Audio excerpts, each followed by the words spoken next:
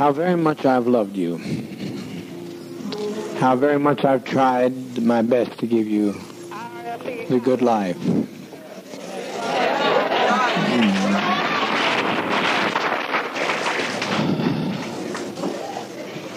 But in spite of all of that I've tried, a handful of our people, with their lies, have made our life impossible.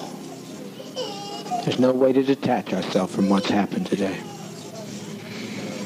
Not only we're in a compound situation, not only are there those who have left and committed the betrayal of the century.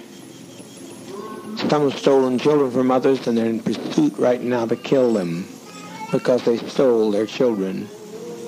And we are sitting here waiting on a powder keg. I don't think this is what we want to do with our babies. I don't think that's what we had in mind to do with our babies. It was said by the greatest of prophets from time immemorial, no man takes my life from me, I lay my life down. You are now listening to the ATI Podcast with Barrett and Josh.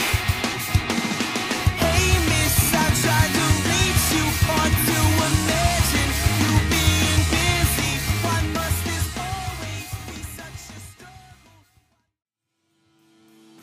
Welcome back to the ATI Podcast, Episode 11. Barrett here to get our journey started today. This week, Josh and I will be welcoming guest Ridge Jackson to the show to discuss Jim Jones, Jonestown, and the cult known as the People's Temple. Ridge is a good friend of the show. Ridge and I first crossed paths in Little Dribblers Basketball League in elementary school. Then we later reconnected in high school through many mutual friends. Later, Ridge would be in several of the bands we had in the local area, primarily playing guitar and secondarily bass. However, many of our like interests outside of our pursuit of music kept us all engaged. Things like true crime, conspiracies, cults, games, movies, etc., resulting in a nearly 25-plus year friendship and acquaintances. Therefore, none better to invite to the show to discuss Jonestown. Now, let's set the table for the discussion, Jonestown. The story of Jonestown begins with Jim Jones, a white minister who preached about unconventional socialist ideas and progressive ideals. Predominantly, he recruited African American people to his congregation, which was very unusual for the time. That congregation would become to be known as the People's Temple. At the height of its popularity in the 1970s, the People's Temple had memberships estimated in the thousands and courted many local politicians and people of influence, including Harvey Milk.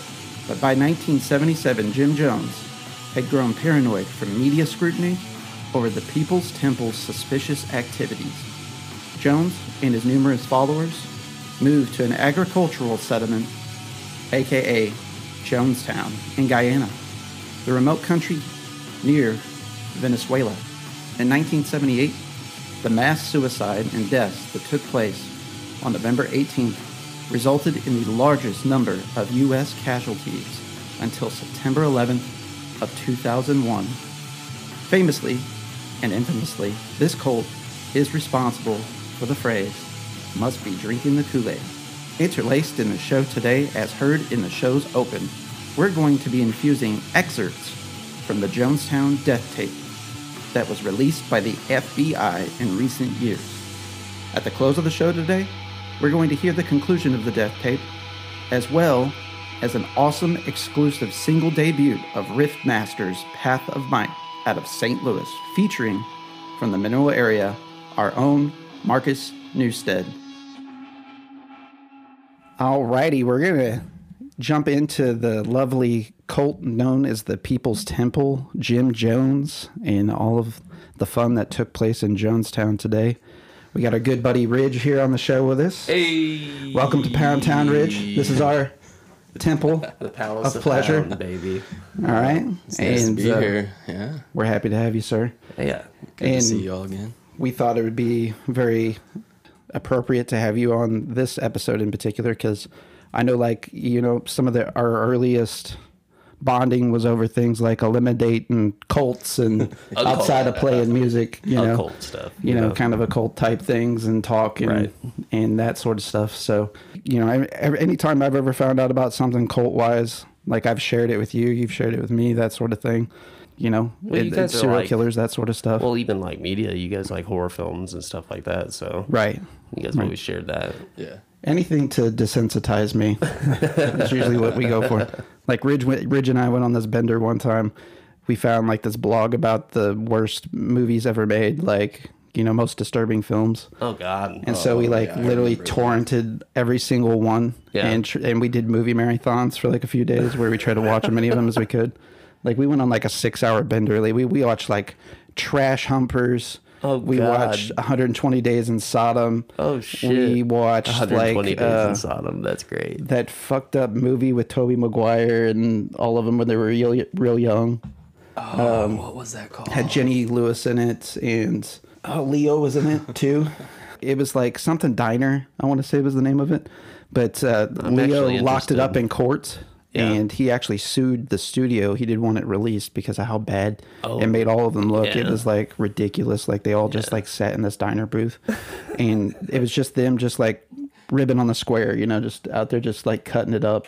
That's literally the entire movie. Yeah, and there's garbage. Nothing more than that. No, and so there was nothing really disturbing or unsettling about it, other than the fact that it had a lot of controversy around it because of being locked up in the courts and so on and so forth. So, Was that, or did we watch Serbian film?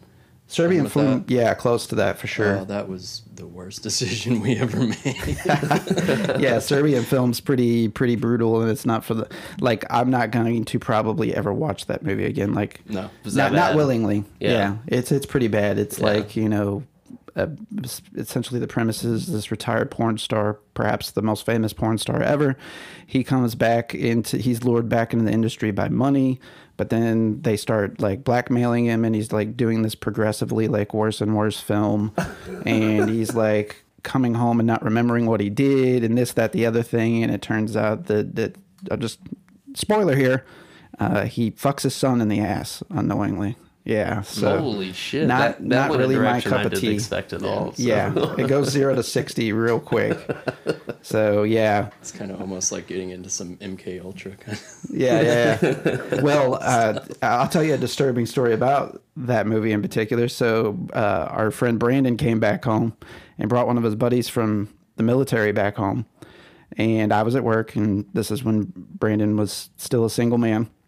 He decided to hook up with a local. While I was at work, my wife, girlfriend at the time, at the apartment with that playing with the kid from the military that we didn't know. How awkward, dude. So she had to sit through an hour of a Serbian film with a total stranger. While he was back and getting some local. Yeah. While Brandon was back getting some local. Brandon, fuck you. I know you're going to hear this. So, so on to the Jim Jones subject in particular. And the People's Temple in Jonestown in Guyana, paradise, if you will, the promised land. I first recall knowing about Jim Jones, like early childhood, I'd say around 10 approximately, so like Heaven's Gate happened when I was 10 or so. And I remember I was sitting in a waiting room, and my dad had an appointment in Farmington, and in the waiting room they had Time magazine. So they had Heaven's Gate on the front of Time magazine. What was it that had just guy? happened. What was the guy that led Heaven's Gate? Marshall Applewhite. That's right, Applewhite. Applewhite. They drink the apple juice. Yeah. So that's always the way you remember that guy. But anywho, they even had pictures in there. So like I'm 10 and I'm looking at the FBI released photos and everything that was in Time magazine that was published at the time. And there was a lot of mentions and allusions to Jonestown explicitly in the articles. Right. And so that's at least as far as print and media. I feel like it was always like known in a hearsay way, like don't drink the Kool-Aid, the famous saying, of course. Yeah, I definitely grew up hearing that a lot. So. And if you're like, well, what does that mean? And then somebody would tell you, essentially very small bullet points. But the thing about Jonestown has always been that it was, people always jump to the end. They don't tell the story leading up to the end. Right. What was the cause of that? And that's, it's a natural question to always ask why to things that you don't know anything about. But whenever you start, coming in at adulthood and things like that, you're not as inquisitive in some cases or as curious. So, but Jonestown specifically was one of those that I feel like I was always aware of. Do you guys recall your memories? Ridge, how about you? First hearing about Jonestown. It fascinated me just how he could control so many people. Yeah. Yeah. So were you probably like in grade school, middle school, from what you recall whenever you first heard of it? I never really heard of it back then. I guess I just never... Just when you got older and got a little bit more curious. Yeah. I'm kind of similar. I think like more cult stuff that I heard when I was younger was like more Branch Davidians and, because of the Timothy McVeigh bombings and he was there with the protests for the Branch Davidians and all that. Right. And then, Heaven's Gate and, the media, like you said, a lot of people don't know the backstory on it. And that's because the media only wants to cover the glorified mass murder event. They don't want to cover the backstory because that doesn't sell. You know what I mean? No, the headline is man kills, in Jonestown, example, 900 people. Right. That's the headline. So whenever you're looking at that, you're going to buy that subscription, whatever the case is. Or like Timothy McVeigh, what they focused in on a lot was the youth deaths in the building there. Yeah.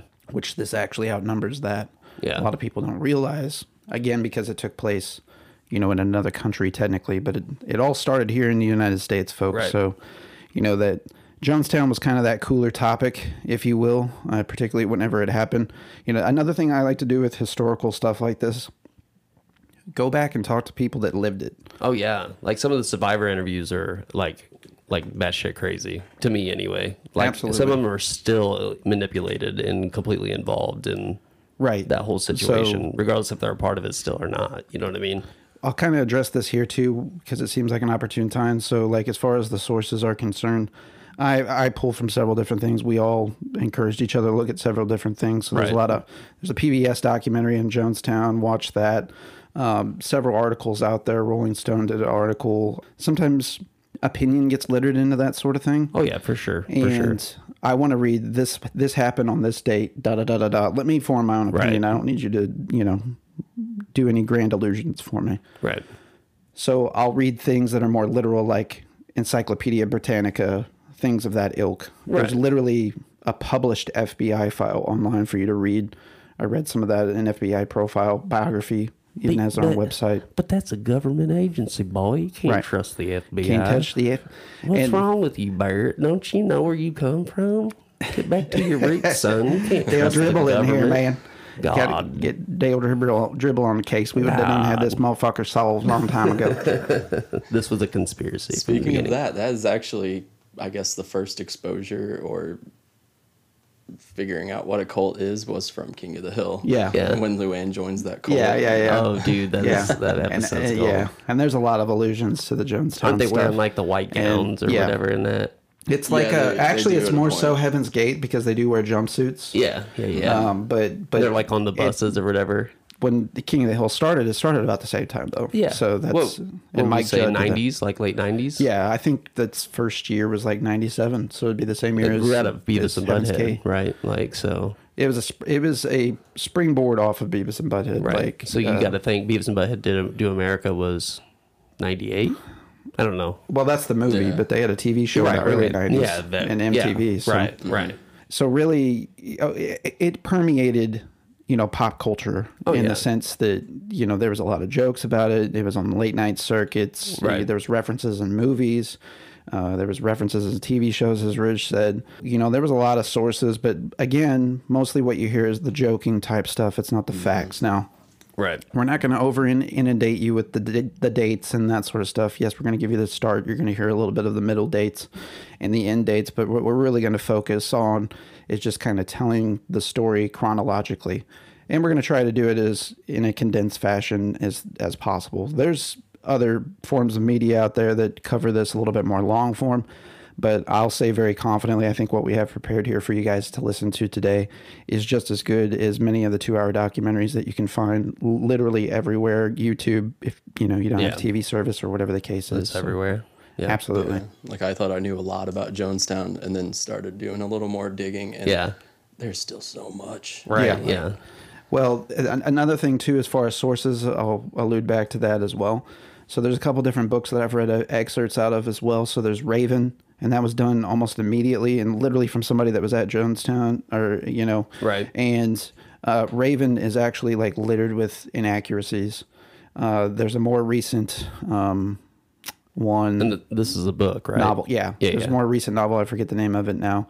That has the benefit of history having passed and to be able to corroborate stories and go back and speak to all the survivors and that sort of stuff. So right. That one is way more accurate. But allegedly, Raven from start to finish is an entertaining read. So there's a couple different sources that are pulled from. I'll even allude to a line from Raven in today's material that we have prepared. The world, the kingdom suffereth violence, and the violence shall take it by force. If we can't live in peace, then let's die in peace.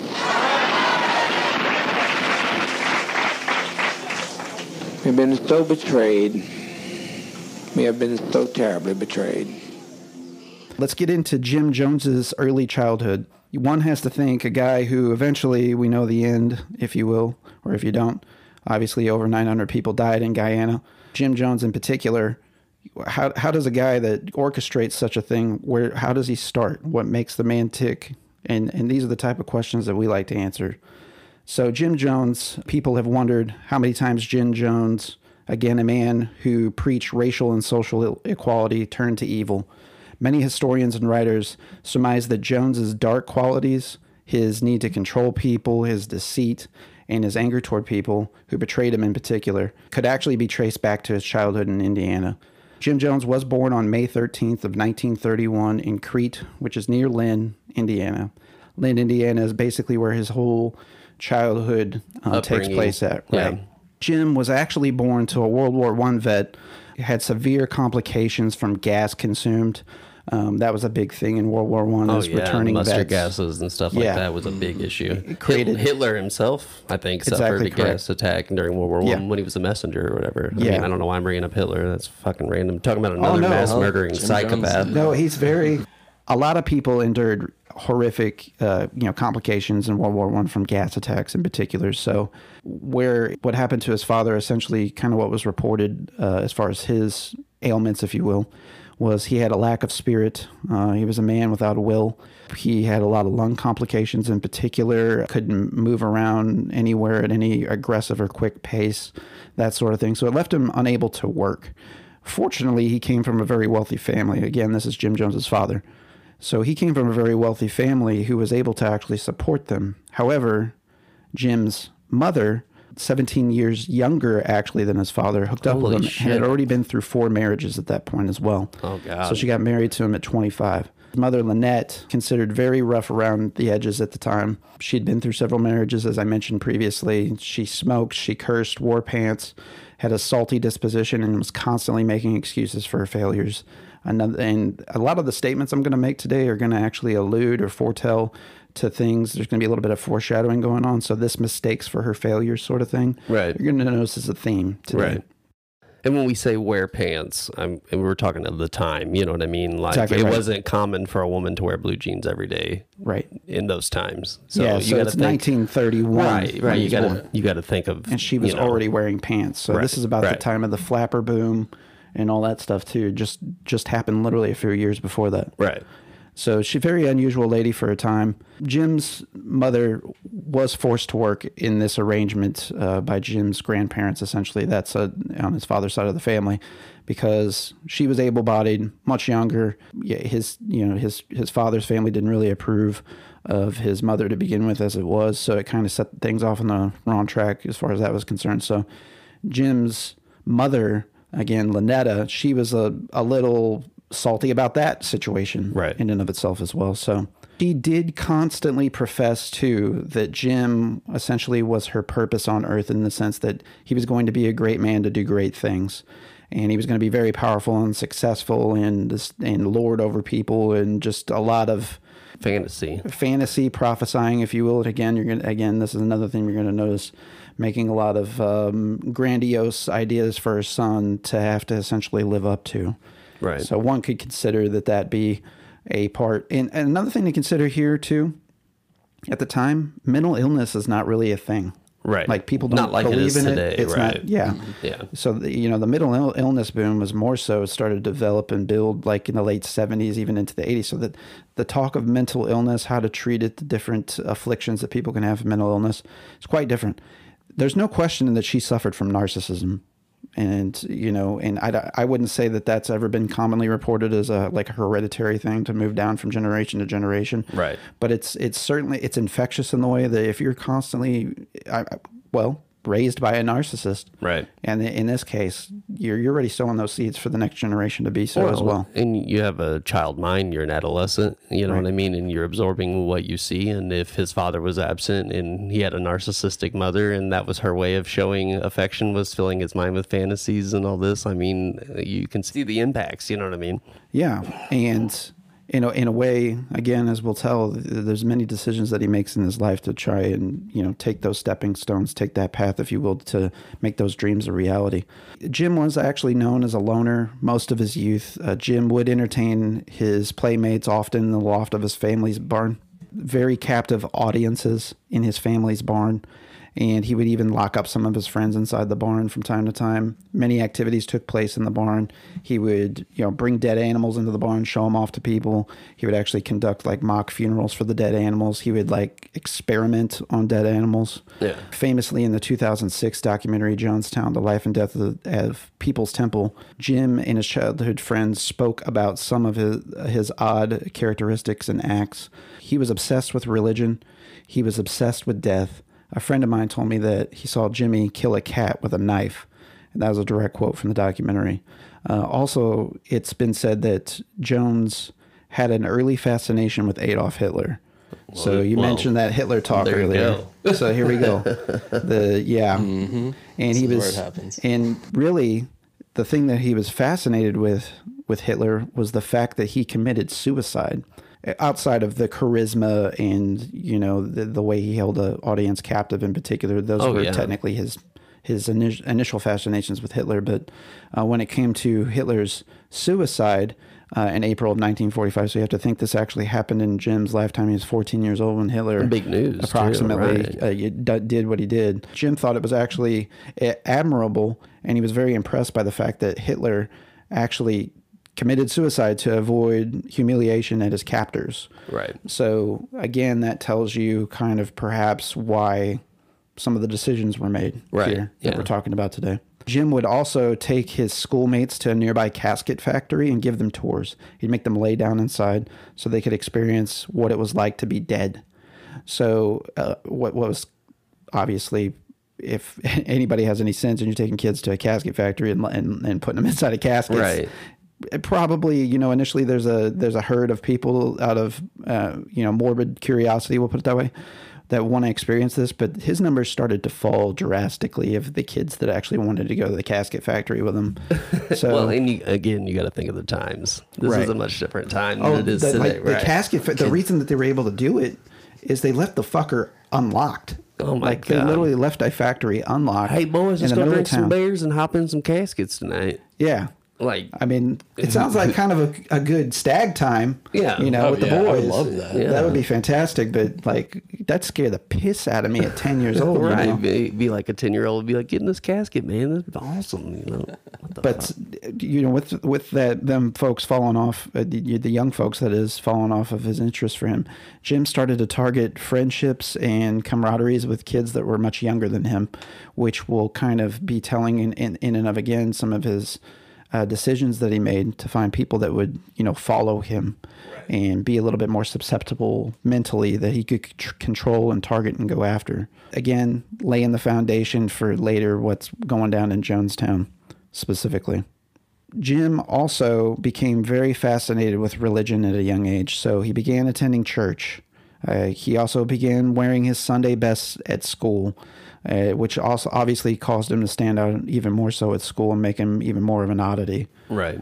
Yeah, So, you're wearing your preacher attire to school every day, Yeah, absolutely. And really, he gets his start in the Methodist faith, and it's not on account of his own parents. Somebody locally took an interest in him. I want to say an aunt, perhaps. I don't recall exactly who, but he has somebody in his life that brings him to church. Right. Close to his family circle. I think it was his aunt. Yeah. So he starts going to church, and he's really interested by essentially the ceremony of it.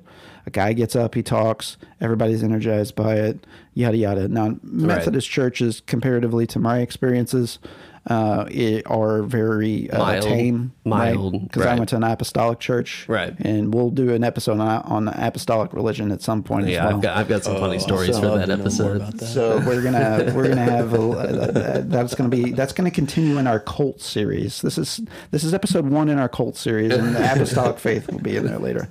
But That's then not a cult. That's a religion. Right. There you go. And you know what? That's the line. Like, that's what's so fascinating about like even this specific story for me is because like even us three, we've grown up in the Bible Belt, and we can see the cult like following that can come with religion and how people's behaviors are when it comes to religion. Sure. Because we've been exposed to it. Well, whenever you literally are inbred from inception of your life to believe that you're born in iniquity, that nothing that you can do is going to stop you from being a sinner. The minute that you come out of your mom's veg or C-section or however it goes down, you are a sinner. Right. And you deserve and to go it's to hell. instilled in you from, so you got to think how this affects people later on in life. You know what I mean? Like, so with his fascinations with church, you can also see a lot of parallels with the Hitler stuff.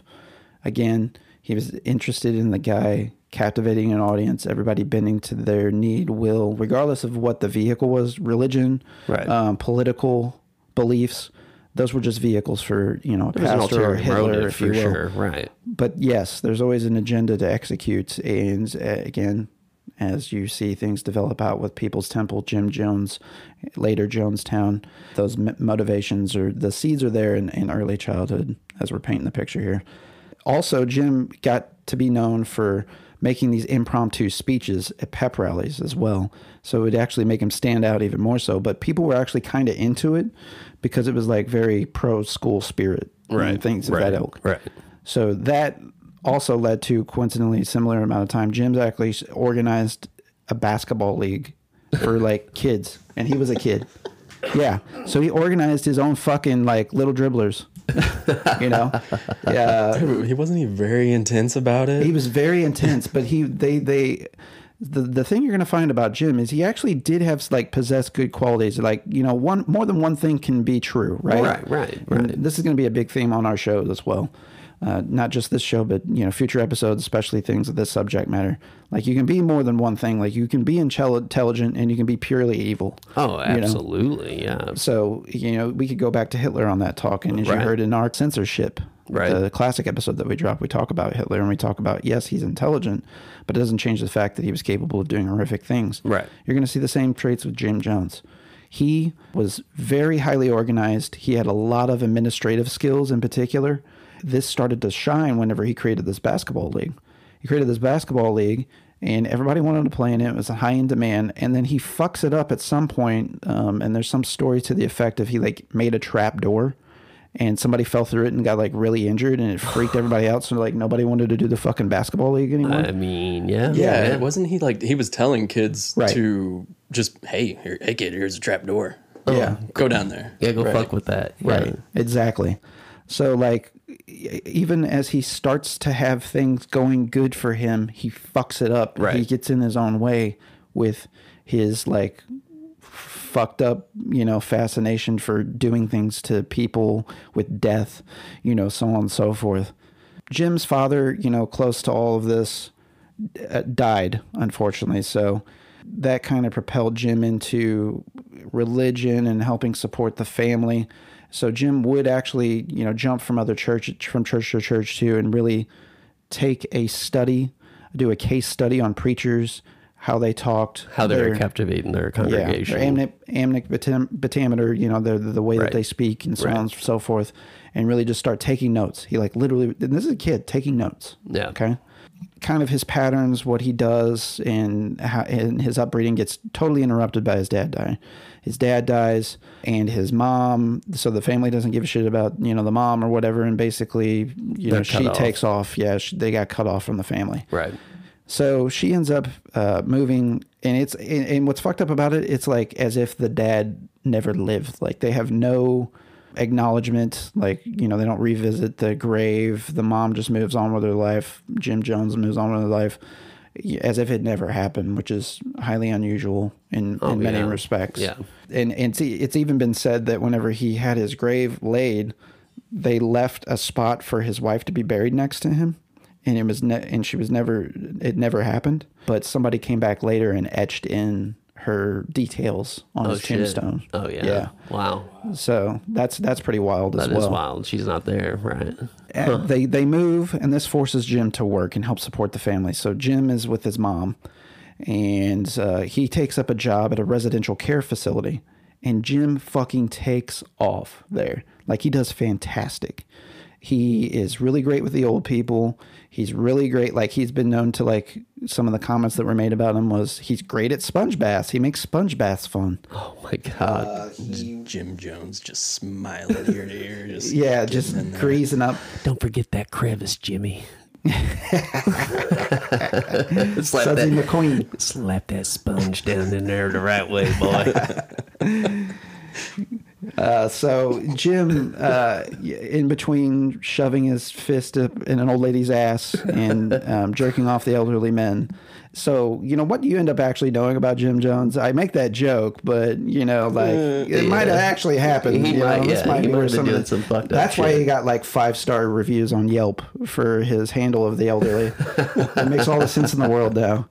That's the first time I come in 20 years, Sonny. It got me harder than a rock. I didn't even have to take that bite. So Jim takes off at the hospital. He essentially just knew he could never be a doctor. So he was like, I'm going to be the fucker in charge of the doctor, which he immediately identified was the administrator. Mm-hmm. And so he like set his sights on that. So he put his all into it, and he did great, like I said. In particular, another comment that was made about him and the great work that he did was that he was like fantastic with grieving families. Like, somebody died in the residential care facility, and he was like, again, 5-star reviews on Yelp. I make that joke, but you know, the families were just like highly complimentary of this. So one of the patient care techs there, or nurses, was Madeline Baldwin. And so she started to take notice of Jim. And so Madeline was drawn to him on account of this, and just kind of his general disposition, the fact that he was religious, she was religious. They had very similar political interests, so they just hit it off immediately. The bad thing about that is, well, not so bad, is that Madeline's family actually had a huge political influence. They were civil workers. They were known, very noteworthy in the community as civil servants in particular. So, but they also did not approve of Jim. They thought he was weird. And again, you know, common. Right. I don't know why. Yeah, not at all. Yeah, so far, I mean, I just don't understand why people think he's a weird guy, you know? He's getting in the crevices and taking care of people. Sometimes like to sew random animal limbs onto a cat. Yeah. You know, put kids in the trapdoor. Put kids in the trapdoor. My kind of guy. I can't understand the reputation of it. Yeah. Why? Yeah.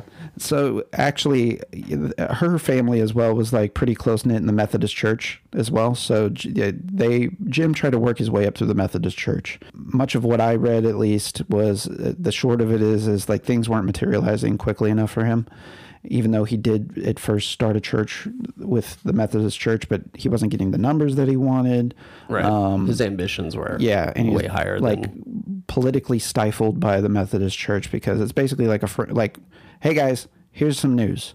Religion's like franchising a fucking restaurant. And it is. And anybody tells you differently is wrong. Right. And if that incites you, then you're just ignorant. Right. When it comes to some of these business model to a church, right? Especially these major denominations. Right. Let's talk about the Catholic Church. Right. Let's talk about Methodists. Let's talk about Protestants. Let's talk about the TV Angelicus or whatever. Absolutely. Let's talk about Joel Osteen. Let's talk about, you know what I mean? So there's a lot of politics that go into, you know, having a church, being approved to have your own church. Essentially, there's boards to a lot of these.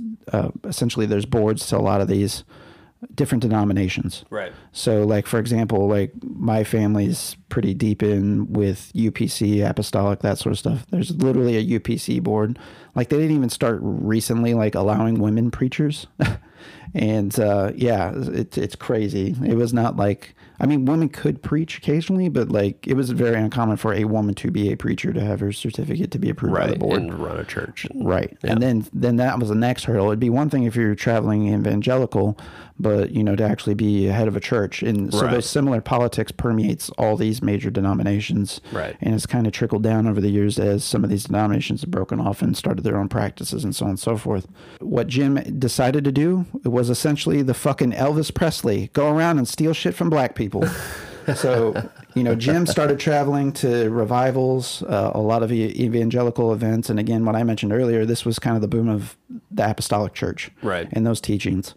And so he adopted many of their beliefs and practices, and more so robbing of kind of the ceremony, the presentation, the charisma of the pastors, the acts that they would employ, like, you know, speaking in tongues, boisterous responses, kind of call and respond stuff where you're amen, very loud and vocally, you know, involuntarily, and so on and so forth. So Jim really liked that, the idolation of the pastors in the church, how they were almost, not his words, but I'll use them, like rock stars, by example, you know. So they drew attention, they commanded a crowd. And again, Jim was just so fascinated with anybody like that. Right.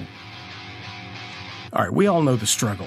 You ask your friend to watch a movie, they won't watch it. For whatever reason, it's ridiculous, it's an amazing movie, they're going to love it, but they just won't watch it. My name's Daniel King. I host a podcast called It's Just Two Movies. Every week we try to pick one good movie and then another movie that's got something in common with it that's so bad it's good. Sometimes we hit the mark, sometimes the bad movie is just bad. But we'll sort through them all for you, and we'll have some drinks and laughs along the way. We also pepper in a little improv comedy just because we have fun doing it. Also, no shortage of dick and fart jokes here, so if that's not your crowd, maybe it wasn't meant to be. Come check us out anywhere podcasts are found: Spotify, Apple Music, Rhapsody, iTunes, you know the places. Or check us out on social networks at It's Just Two Movies. All right, cheers. A big major thing that also kind of got Jim and his wife together, and a lot of his teachings, was that everybody was created equal. And that doesn't seem controversial to most of us, or at least anybody with any damn sense today. But back then, it's controversial. We're talking about pre-1964 civil rights movement. We are talking still segregated, regardless of if you're in the South or the North. And Indiana in particular, where Jim was from, was actually the KKK headquarters was located there at the time. So a lot of people would think it'd be in the South. Right. Or like, someplace like Alabama or whatever the case is, or Mississippi. Right. Not the case. Indiana was actually a hotbed for KKK activity and their political affiliation. So it was, people were still segregating places, and Jim was entirely against that. And so that was what kind of helped draw his wife to him too, and was a part of their just straight up platform. Jim also found that his wife had socialist beliefs. Again, very controversial at the time to be a socialist. Right. Obviously, coming off the heels of stuff like that. Yeah, you're coming off the heels of, communism employs themes of socialism, but there's literally a socialist political movement separate of communism as well. But what I'm saying, during that time, anybody that held the socialist ideology was considered a communist. That was a common label. Hey, it still happens today. Right. Yeah. I mean, I've been called a communist several times. Bernie Sanders was called a communist, so on and so forth. Right. So, not the case, folks, in case you didn't know. But we'll get into that another day. We'll pump the brakes on that one. But anywho, so they had believed in the socialist construct politically. So they were movers and shakers in the world of religion. They were movers and shakers in the world of politics. Jim, it has to be mentioned as well, hooked up very closely to whenever he founded the People's Temple, what would be known as essentially as cult church, so on and so forth, which will take up the rest and most of the discussion, is that he ended up bumping into a very big inspiration for him, which was Father Divine. Around 1955, whenever Jim Jones did officially establish People's Temple in Indianapolis, Indiana, he took a lot of his structure from Father Divine in particular. So Father Divine, just to give you a little backstory on him, he was very popular, controversial black evangelicalist at the time. He was the founder of the Peace Mission movement, so that was kind of his version of his People's Temple, if you will. It's cold. Right. Born sometime in the 1880s, Father Divine actually started a religious movement in the 1910s that drew huge numbers of worshipers who saw him actually as God. So he kind of started that talk, and this is very similar to apostolic beliefs, that God's inside of you. That's the Holy Spirit taking the you. Holy Ghost or whatever. Yeah. So this is an oversimplification. I think that's kind of really what he was doing, and it was, transcribed at the time as this. Right. They're kind of two separate things, is either saying you're literally God or that God's inside of you from the religious, I guess, argumentative standpoint. Deeper God. So he was kind of at the start of that, and he in Raven in particular that we mentioned earlier, the book, it was said that a judge suddenly died shortly after handing down this preacher to prison and sentenced as a public nuisance in particular. Not only did Father Divine do kind of these wacky things at the time, he had kind of a mob mentality in the back scenes, and it's also believed that he killed people or had people killed. Yeah. So yeah, there was almost a criminal element to his absolutely cult following. Like, I mean, obviously, mass murder and mass suicide is right. But you know what I'm saying, right? Like, I don't know a lot about Father Divine. I want to dig a little bit deeper. I think after this, that'd be cool. That. But didn't he actually convince everyone that he was God? Or that's how he went? Well, that's definitely where Jones went eventually. But he got that idea from Father Divine. Yeah, the other wild-ass thing that took place with Father Divine is that his wife died. He's an older man. His wife was an older woman. She dies, and he turns around and gets a 21-year-old Canadian bride. White, mind you. White bride. And his excuse is that his wife's spirit jumped into that body. So this is actually going to lay the groundwork for something that happens eventually here. I don't get it, man. I don't understand how a follower doesn't hear this and go, "What the fuck?" It's different times, and right. That's kind of a part of the cult mentality, the hive mentality too. It's like we'll just say bred into this eventually. It's like it doesn't happen overnight. Right. You're 7 years deep in a church, and then they say one wild thing. It's like, oh, we never had a problem in 7 years, and they said this one thing. Oh, I'll overlook it this time. Right. It's kind of like that, and then that inch that you give somebody becomes a mile mentally, or 3 miles, if you will. Yeah. So that's, again, getting back to they're Jim batshit Jones. crazy, but they run the church, so whatever. Let them be batshit crazy. Absolutely. And kind of the very revealing thing I want to mention, too, I meant to mention this earlier whenever I talked about first knowing of Jamestown.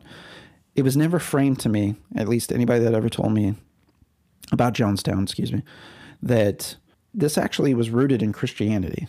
Right. Like it's a cult. Yes, it's true, but again, two things can be true at the same time. Right. This was rooted in Christianity. Right. So people don't want you to know that that's the case because they want to separate that from that. You get the shit stank on you, right? Right. Kind of that phenomenon. Right. So anytime it was ever framed, especially in the media back then, and we can get into a discussion about media as well, but people, even liberal media outlets, would kind of tail that back, right? They wouldn't get into those controversial attacks on Christianity in most respects. So, but back to Father Divine and his wife jumping spirits. So Father Divine laid the groundwork for some inspirations that later we'll see in Jones and his own relationships.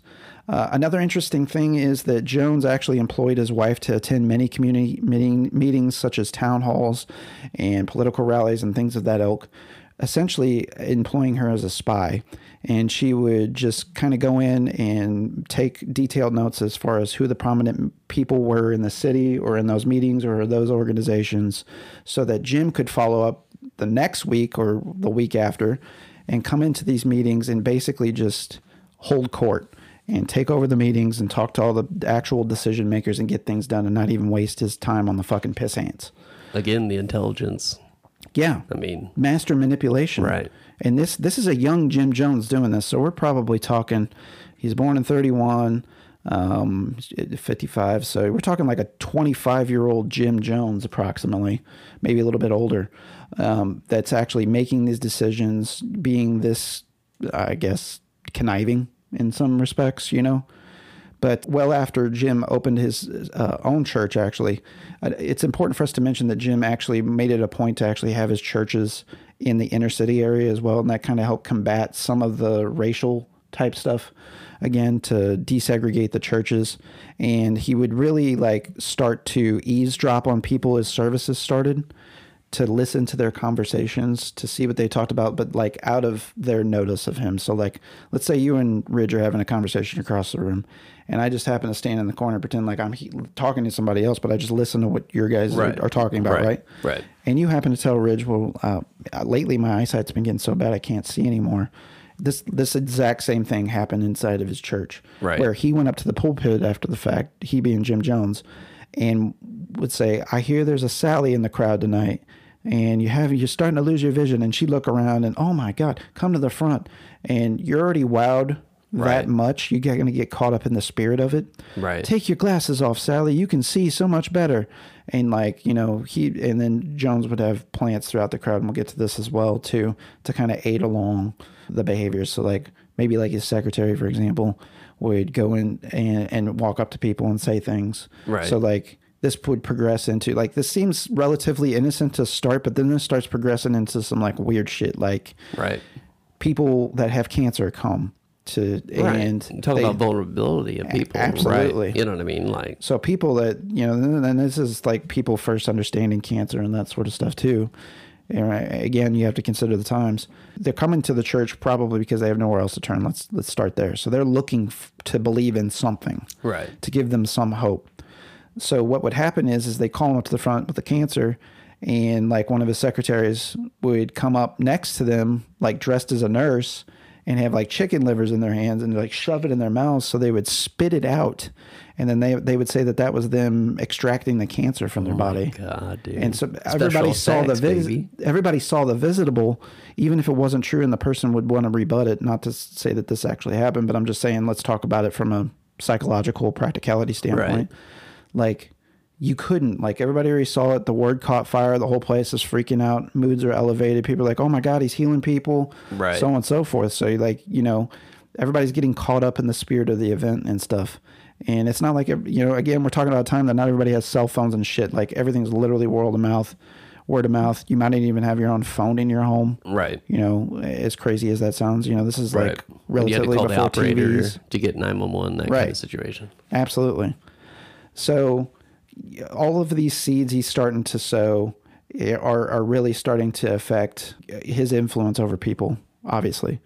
And another interesting fact to consider as well, kind of to get back into lean back into the desegregation stuff and into socialism as well, is that Jim and Marceline actually were the very first couple in Indiana's history to adopt a black kid.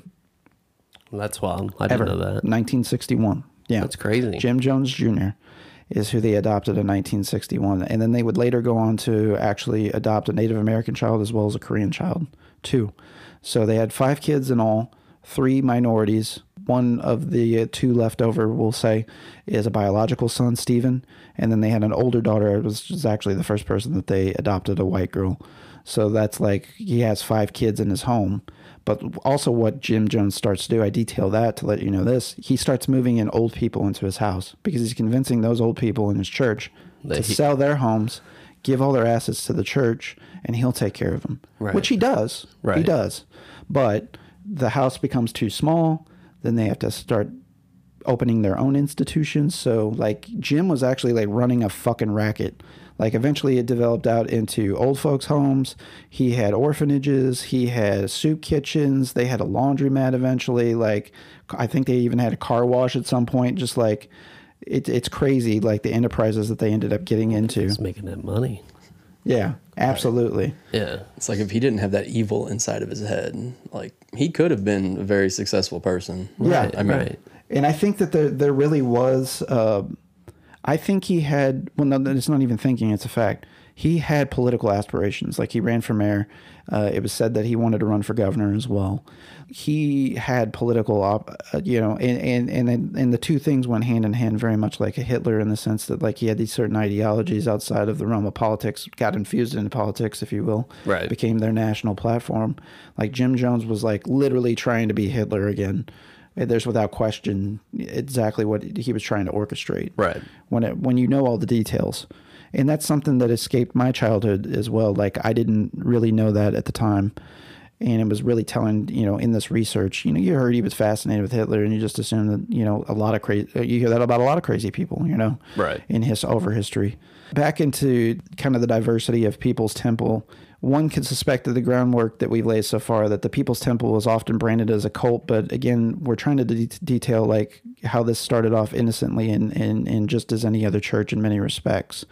The people there, they blindly devoted their allegiances to the man and the cause, and often at the expense of their own selves. It wasn't uncommon for people in the church to work like 22-hour days, 23-hour days.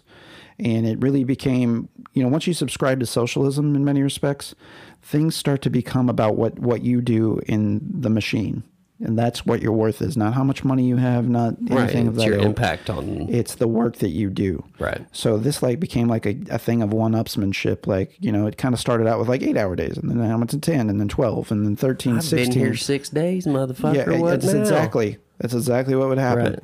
Where they would go on these day stretches then too of so many hours a day. So it kind of became a braggadocious thing inside the church, outside of just the symbolism and your status inside the church as well. The church was also obviously known for its very progressive and idealist activism. So, desegregation, we talked about that. So what Jim would actually do is he would actually go around intimidating, negotiating, campaigning, just anything to local businesses. And the idea there was to desegregate the business, to accept members of his community. And a lot of what Jim targeted too, we talked about moving in the inner city, was poor black people in his church. Like, he would allow poor black people to come to his church. Right. And during the time, again, speaking no of the other time, church was. right. Let's make that clear. Segregation and everything else, right. Like, especially in his town, like, he was of the first to do it. He was doing this, and then he would turn around and try and make these arrangements with businesses. Okay, well, you're going to serve our kind here, and we're going to sell the place out. And so, he would, literally go in, do a sit-in. He'd be, the only white person, or him and his wife, or him and some of his family members, would go in and do a sit-in in a restaurant and bring all black people there. The church would pay for everybody's meals. It's a win-win for everybody. The business gets the business, and you're using the church funds that you literally said that you would use to take care of everybody, right? Right. Everybody's getting a meal. Right. Everybody's getting a meal, so on and so forth. And that's literally, again, you can see these early machinations of, good things happening. And another thing that he would do that was really intelligent, that's going to reveal how smart this motherfucker actually was, he would take people into restaurants on off hours, 3 p.m.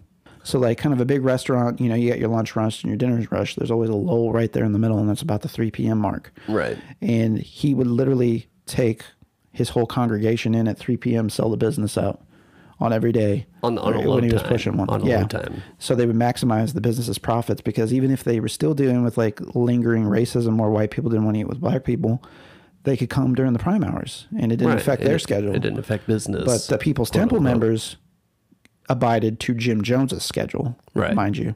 Now, that's not to say that there wasn't people of a working class that went to the church. There were people that had jobs outside the church, especially in its early goings. People outside the church were essentially at first expected to donate 10% of their tithes. Then that jumped to 20 or 25%. Then that jumped to 50. And I believe it jumped to 70, and then ultimately ended up at 90%. 90% of your income's got to go to the church. Especially if he was housing you and you worked. So if he's providing housing. This, again, kind of created a reliance of people on Jim Jones specifically, further removing them from society. And there would be... Sounds like crazies, recruiting crazies, the more and more we dig into. Right, absolutely. Another thing Jim was kind of doing at the time, and it was being well known in the community for, and how he would actually recruit a lot of church members, he was a fucking door-to-door pet monkey salesman. He actually went around and sold pet monkeys to fucking people. And there's a hilarious story in the PBS documentary in particular where there's an elderly woman that tells how she became a member of the People's Temple Church. And she actually details what got her to come to church is because her mother's pet monkey hanged itself Whoa, inside, no way. in the house. And that's the whole reason that she wanted to buy another monkey, so that in turn made the daughter go to church and become a member. The monkey even knew some shit was up, dude. And Yeah. Monkey was like, fuck it, I'm out, dude. I can't He deal knew with that this. those evil storm clouds were rolling in, and he's like fucking hung himself. I don't want nothing to do with this. He really liked monkeys because their swords. Well, Yeah, we're going to get to it, but there's a very interesting mascot for the temple as well. Jim Jones is just like a very extravagant character in many respects as well. Now, you got to keep in mind, too, a lot of people see Jim Jones and the iconic images are like the red suits or Dickie's tuxedo type look, and he's got sunglasses on. This is pre-sunglasses Jim Jones, like too. the aviator pilot type glass, gold frame glasses. Right. Sideburns. Absolutely. And those epic sideburns and that epic side comb. But Jim Jones, he started manipulating people too in his church, along with his showmanship I mentioned earlier with the healings. We had some value, but now we don't have any value. Well, I don't see it like that. I mean, I feel like that as long as there's life, there's hope. That's my faith. Well, everybody dies. Someplace that hope runs out because everybody dies. I haven't seen anybody yet that didn't die. And I like to choose my own kind of death for a change. I'm tired of being tormented to hell. That's what I'm tired of. Tired of it. 1,200 people's lives in my hands, and I certainly don't want your life in my hand. But I'm going to tell you, Christine, without me, life has no meaning. I'm the best friend you'll ever have. I'll get back, people working. So like if Jim Jones found out, and this is where kind of some of the dark seeds start to sow in, is if he found out somebody in the church that was an active member, if you will. Now, we're not talking about casual visitors, that sort of stuff. He was very good about compartmentalizing many atrocities inside of the church, like to his inner circle, people that had been there for the longest time. And we'll get into like some of those more specifically. But if somebody in the church, for example, went out and saw a movie, or they dated somebody that they weren't allowed to date in the church, like all dating of folks had to be approved and that sort of thing. Or let's say they bought a new shirt. Originally it started with like fines and lighthearted stuff, but then it turned into like public humiliation. So like they would have a meeting at church and they'd bring somebody up and they would like dress them down in front of everybody, like verbally. Never got to the point of lashings or anything. We're getting there, buddy. We're getting there. And we've got many good stories there. It kind of started there. And most of it always ended with like people hugging each other and saying I love you and that sort of stuff. So it was kind of healing in many ways, although confrontational and not necessarily ideal.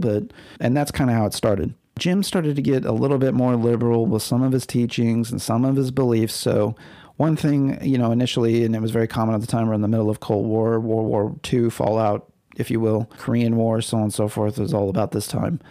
Jim Jones starts to be very anti-Russia initially. Right. He's very anti-Russia.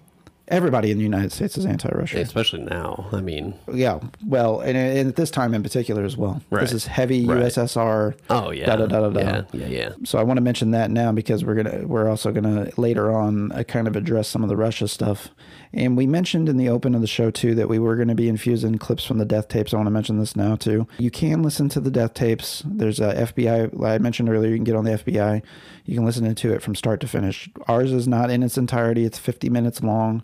It's just little clips we're going to be dropping in here and there. So keep your ears peeled. But I want to allude to on the death tapes in particular, there is a mention of Russia and them escaping to Russia, which we'll address kind of chronologically. But you're going to see how Jim's feelings about Russia change. But it's also important to kind of realize where you are in the timeline and events in history that we're about to lay out here too. More crazy things started happening in the church beyond that. We already mentioned earlier that he talked to old people into selling their homes, but then this like went beyond old people. Again, the working class people and that sort of stuff. So that created, a need for housing beyond. A lot of other shit that started happening too is that he was offered $5,000 to sleep with a woman. And so like publicly, and Jim went ahead and took advantage of that and said he was doing it for the church. So, well, why not? I'd do it for the church. $5,000. I'd do it for the $5,000, brother. Yeah. You don't got to mix church into this. I'll just take the $5,000. Then. And another thing too, he started to stage fake assassination attempts. So like his first fake assassination attempt, I believe, was like right outside of his house, and he had, you've seen some of these older houses where they have like the columns on the front porch for like the overhang, or if you will, and typically there's like a second level balcony perhaps that like it protrudes out. He stepped out on his porch and shot back at his house with a gun and got a bullet lodged in there, laid on the ground and acted like somebody shot at him until people came up to him. Oh my God. And, he was unfazed because, and then this is where it starts. Do you still have the gun in his hand? No, not when he was backwards. No. This is where he starts to like give people the impression that he's God. You know what I'm saying? Yeah. And he starts to infuse in his messages. So he starts like cursing in his messages, which is like people find very unusual for the times and everything. Right. But, everybody's behind it. He's not getting any resistance on that sort of thing. And even like, he would even in some of his sermons be like, say fuck. And everybody like, fuck. And then he's like, say fuck again. Fuck yeah, baby. Like there's actually tapings of some of his sermons. Like you can hear like he's like cursing left and right. Right. But he was very much a chameleon, a social chameleon, in the sense that he would reposition his conversation and what he would say depending on what crowd he was in front of at the time. So he was adaptive. He would, like, for example, again, socialism's a touchy subject in the public at this time. If he was out to recruiting people, he might give a message about God, especially if he was like in a rural area. Right. His message would be strictly about God, not mention anything about his socialist beliefs. On the flip side, if he was like to a more densely populated city, like near a university, something like that, wasn't uncommon for him to infuse a little bit of that socialism talk, and that would get over a little bit more so. Right. He had to start to learn that over the time. So this started to fine tune his ability to like read people, read crowds, so on and so forth. So this kind of gets into that maniacal nature of him a little bit more so, and his ability to manipulate people. Jones, too, I mentioned, took the money from the lady. I don't know if I explicitly mentioned this, but he said he was investing that back into an orphanage. Yeah. An orphanage, right? Yeah. I believe so. Yeah. So like he tried to like say exactly where the money went. Now, to have a paper trail. You got to think that let's talk on this too. He's having people sell their homes, and elderly in particular. So it's not uncommon for an older person to be in a home for a long time. Maybe procured a little bit of property, particularly if there are earlier settlers at this time. We're talking turn of the century, mid-century. Right. So these are probably, for the time, relatively decent chunk of change houses, So you're talking like maybe in today's market by inflation, a house that's like $130,000 to $160,000. So the church gets let's say the church gets that per person that they're taking care of. So the bank account starts stacking up. Yeah. So he starts getting a little bit of power behind him financially as well to do things. As a part of that, Jim Jones, too, eventually invests in getting like greyhounds that are sold on the cheap, so he can actually travel with his people and go to events and stage events, especially as they move into the more compound phases of the church. So Jim builds up his church. I think it's like almost like 700 people at this time. He's getting a lot of notoriety, like I mentioned earlier. People are starting recognizing from the fake assassination attempts, his public healings, all the good that he's doing in the community, desegregating people, so on and so forth. So he's kind of living large at this time. So Jim gets, and we know that Jim's obsessed with death already, he gets a subscription to Esquire. And coincidentally, it's not a subscription it's the same Esquire that we read today. Yeah. That very commonly has celebrities on the cover now. The Esquire at this time did an article on safest places from nuclear holocaust, essentially, because there's a lot of nuclear threat with the Cold War, obviously. Right. And being fresh off the heels of dropping bombs off of, just 10 years prior plus, in Japan. Right. Jim gets really fascinated with this. So actually what's often missed in the Jim Jones story is before he moves out to California and makes this huge compound, Jim Jones actually goes to Brazil for 2 years and is on the lam essentially with his family, which coincidentally is another place that was supposed to have from nuclear refuge. So he's fucking off with his family down there. Like literally, too. Right. One thing I failed to mention too, that the more nefarious things, and this is a big detail, so pardon me for not mentioning this earlier. Jim starts fucking all kinds of women in his church, too. Like, God. And then for God. Right. And that's a common theme. with and cults, fucking too. men as well. Yeah. He is doing it. It's a twofold thing. And they end up becoming the same thing eventually. So at first, Jim says he's doing it for God, but he also is doing it for his own release. Well, Jim starts talking about how he doesn't believe in the fake sky God, that God's in all of us. So he starts adopting some of that Father Divine talk that we had earlier. So Jim starts identifying himself as God as well in the midst of all this. And the people are fucking buying it. They're sticking with it. They're into it. Yeah. Yeah. And then, hey, is it how big of a compliment that you're getting fucking railed by God?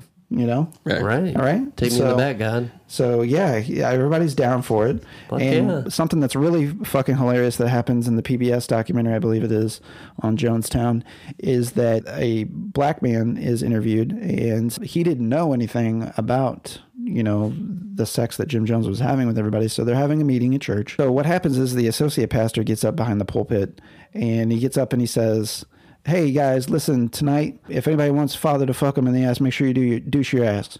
And this guy is like looking around and he's like, is everybody in here getting fucked in the ass? And like over half the people are like, yeah. Yeah, for sure. Yeah.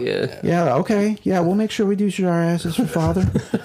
And he's like, what? And then on a later occasion, Jim Jones actually comes up to this same gentleman, puts his hand on his shoulder and says, "How you doing, son?" He's like, "Oh, good, Father, good, Father." He goes, "Need Father fuck you in the ass?" And he's like, "No, I'm good. I'm good." Well, if you need it, I'm here. Yeah, if you need it, I'm here. I'm here for you, buddy. So, like, this is kind of like a lot of people's discovery until a certain point. It's just like out in the open. Right. Like it's common knowledge. I mean, Right. You got 1,000 people plus in your church at any given point. Like, and eventually, actually, Jim Jones in Jonestown, it ends at 7,000. But as far as total congregation, you know, you ain't going to be able to keep a secret. No. But 7,000 people in any type of institution. And if anybody's been to church, you know how the church is. So. Oh, yeah. Very gossipy. Jim Jones comes back from Brazil, and the reason that he comes back from Brazil is because JFK gets assassinated, and he thinks that's a sign that he needs to return home. And Well, he is God, so you know he needs to be. And again, the Cuban Missile Crisis and Right. Russia being in bed with Cuba and supporting them, so on and Right. so forth. And Right. there was a lot of rumors and considerations. Again, I'll allude back to our conspiracies episode where we talk about that, you know, Russia might have been behind the assassination on JFK. So like he just freaks out. He goes back. Whenever he gets back, this is like Jim's first big defeat. Like he freaks the fuck out because his church is totally devastated. He left his church in his hands of his associate pastors. The church flaked off, broke off. Some people left, went here, went there, so on and so forth. I think he comes back and it's like below the hundreds, whenever it was in the multi-hundreds previously when he left. So it's totally in fucking shambles. So he just like freaks out. So Jim starts like cranking up, you know, his aggression and kind of some of his tactics. So then he starts instilling in people fear if we don't move from Indiana to California, this safe haven, away from, and Ukiah essentially is where they ultimately land. But I think the article was for Eureka, California in particular, but Northern California. Yeah. And the theory was that it was like upwind from the Sierra Mountains. So like, you know, if there was going to be nuclear contamination, that wouldn't affect that area in particular. Right. It was a safe haven. They're blocked, if you will. right? Right. He basically prophesies that there's going to be a nuclear attack. It's going to affect in the United States, and we have to move out to California. So him and about 60 some odd people essentially go out to California. And then he starts to grow the church there. Also, at some point, Jim comes back over to the East Coast on one of his trips, his sabbaticals, once he procures these buses I mentioned earlier, and when he's in California. And he even takes like an empty bus, thinking he's going to snipe out all these people from Father Divine's church. I'm going to sign all these rookies. Right. Father Divine dies. His previously mentioned 21-year-old wife, and now I think it's like 7 years later, so she's upper 20s, right, is now running the church. And she's the boss lady, which is, again, highly unusual and uncommon for the time. Jim comes to the church and tries to poach the members. And Jim plays the old catch-22. He shows up and says Father Divine jumps spirits into his body. Oh, so now he's Father Divine. He's Father Divine. Yeah. And if you remember, Father Divine was God. Right. So now Jim is not only Father Divine, but he's also God. He's everything. Right? He's the Holy Trinity. He's Jim Jones. all He's you Father need. Divine. And this is where the Holy Trinity came from, folks. Right. If you didn't believe it, now here it is. Right. Yeah. Here's your Trinity, baby. So, Jim, it's a failure of a trip. Now, he did end up poaching a little over 50. I think it was like 60-something people from the church, maybe as many as 90. It's definitely under 100, and bringing them back. But it's not the success that he thought it was going to be. Right. So he's got all people fucking stacked in these Greyhounds like sardine cans coming back still yet, though, because they would try to take the most efficient trips. Jim got so big, going back to his administrative tasks and his responsibilities and his skills, like Jim was so good at his, like he was literally running every facet of the organization. All the businesses, he was doing all the administrative work. He was booking the buses to travel to his rallies and to his demonstrations and so on and so forth. And he was getting a lot of recognition politically too out on the West Coast. So like he actually started to have political people in his corner as well, and it became very beneficial to politics because they could call up Jim Jones, and Jim Jones could bring a bus of 700 people to political events. Right. So, and when you have that influence over that many votes, that's, right. That's big to politicians it can swing, right. especially you're talking municipal elections and things of that ilk. Right. Every vote counts in those situations. Right. Not only was he and all of his people now members, now he was recruiting people in the area. So Jim changed his focus, his recruitment from poor black people, quite frankly, to more middle-class white people, trying to bring them in, as well as younger people. Being out on the West Coast, there was a lot of people there essentially for socio or economical refuge in many respects. Big hippie movement out there, a lot of left-leaning politics started to blow up out there. Right, the homosexual movement in San Francisco. Right, stuff exactly like right. that. So like Harvey Milk, for example, Right. one of the first openly gay politicians running for office, assassinated. Harvey Milk was even being courted by People's Temple at one point, even though they didn't publicly, support homosexuality, which is funny because the pastor's fucking all these dudes in the ass, mind you. Right, but it's wrong. Right. But yeah. And so that's going to lead me to another interesting point is some of the, beliefs that he started to adopt as well. And that's that Jim Jones just started saying that everybody was homosexual. Everybody was homosexual in the church, and anything else was just a front. That they were just covering it up. And he was the only straight man in the world. You want me to fuck you? That's what he's saying up there. He gets up there in front of the congregation. He's looking them all in the eye. It's real quiet. Right. You want me to fuck you? Who does God want tonight? And this jumps down the timeline a little bit, but, Jim actually gets, his appetite for, butt fucking is just not satiated in his church walls anymore. Like eventually, he gets caught lewd sex acts, which is kind of toward his paranoia that he has to eventually spur them moving. But, down to Guyana, Jim gets caught fucking some dude in a theater in LA in particular, a movie theater.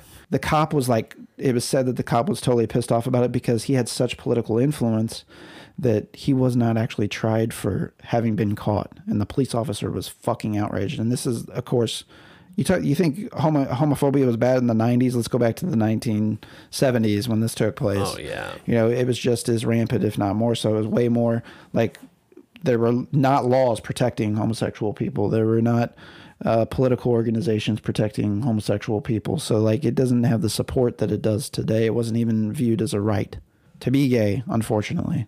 Talked kind of in detail about some of his homosexual activities. Well, Jim Jones was bi, obviously. Right. He went kind of both ways. Another thing he started to kind of get a little bit with his church people sideways with was, it come to find out he started to develop and get more paranoid, and he kind of created this inner committee, the planning committee, if you will. And even when his churches was in the 1,000 range, it was kind of his, exactly right. He created his own SS, which this is his more tight-knit heart of the community, the church inside the church, if you will. Right. This is where he really played.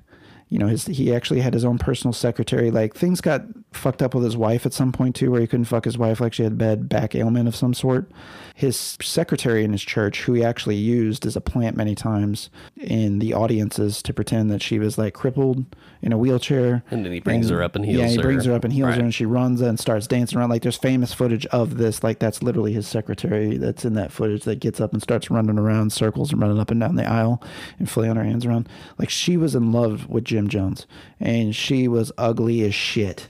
He was not interested He wanted whatsoever. nothing to do with her. But his excuse for not fucking her was, and this is like his most loyal person, which eventually he has a second secretary who's just as loyal down the road. But like his reason for fucking her was that she was essentially too good and that she got to be in charge of his personal fuck schedule. So she selected, scouted, managed, and scheduled the talent for him to fuck inside this inner circle of people. Yeah. All the girls. She was the girl pimp. She was kind of the Moolah or the Mae Young. Or which one of the old lady wrestlers was the pimp? I think it was Moolah. She's kind of the Moolah of professional wrestling in religion, if you will. She's pimping out the talent to people. There's a couple other interesting facts I don't want to pass by too bad as well. A part of this planning commission as well is this was a closed door meeting session. So he started locking up the doors, and they're like new rules started getting enforced. You can't leave the meeting. The meetings go on for 3-4 hours sometimes. No bathroom breaks. You couldn't sit down. If you did sit down, it had to be on the bare floor. You had to stand. So like his intent was to make everybody uncomfortable. Right. And Jim, they kind of started out somewhat, I guess, comprehensive in some respects, cognitive, but then they started getting like weird and ranty at times. Jim eventually came to despise his own rules, that he couldn't go to the bathroom as well. He had like a piss bucket essentially set up inside of his pulpit. During these meetings, he would just like be like mid, like, and God's going to come down and into like a fucking galvanized pail behind the pulpit. And people just went with it. They didn't think it was that odd. Well, this man is God, so... Right. Absolutely. So if he wants to piss while he's talking to you... He's going to fucking piss while he's talking to you. And that progressed into, like, it was known that some guy, like, passed out and pissed himself, too, at the meetings. A lot of shit happened with people that couldn't, withstand the marathon meetings. And that's psychological. He knew exactly what he was doing. And then it started to turn into, like, he started doing this weird random shit, like, he had everybody prepare statements about him fucking them and read them in the planning commission, like how great of a lover he was, how well endowed he was, how much pleasure he provided to them in their sessions. I'm going to do this with my wife. I'm going to be like, I'm going to need an 800-word essay about how good this dick was last night. And I'm going to grade that motherfucker. So next episode, and folks, then you'll die. Will actually be all of our spouses on here, and they're going to be reading about our sexual conquests. So next episode of ATI Pod, our wives are going to be reading about our sexual conquests. Thank you, ladies. We're committing. We appreciate you.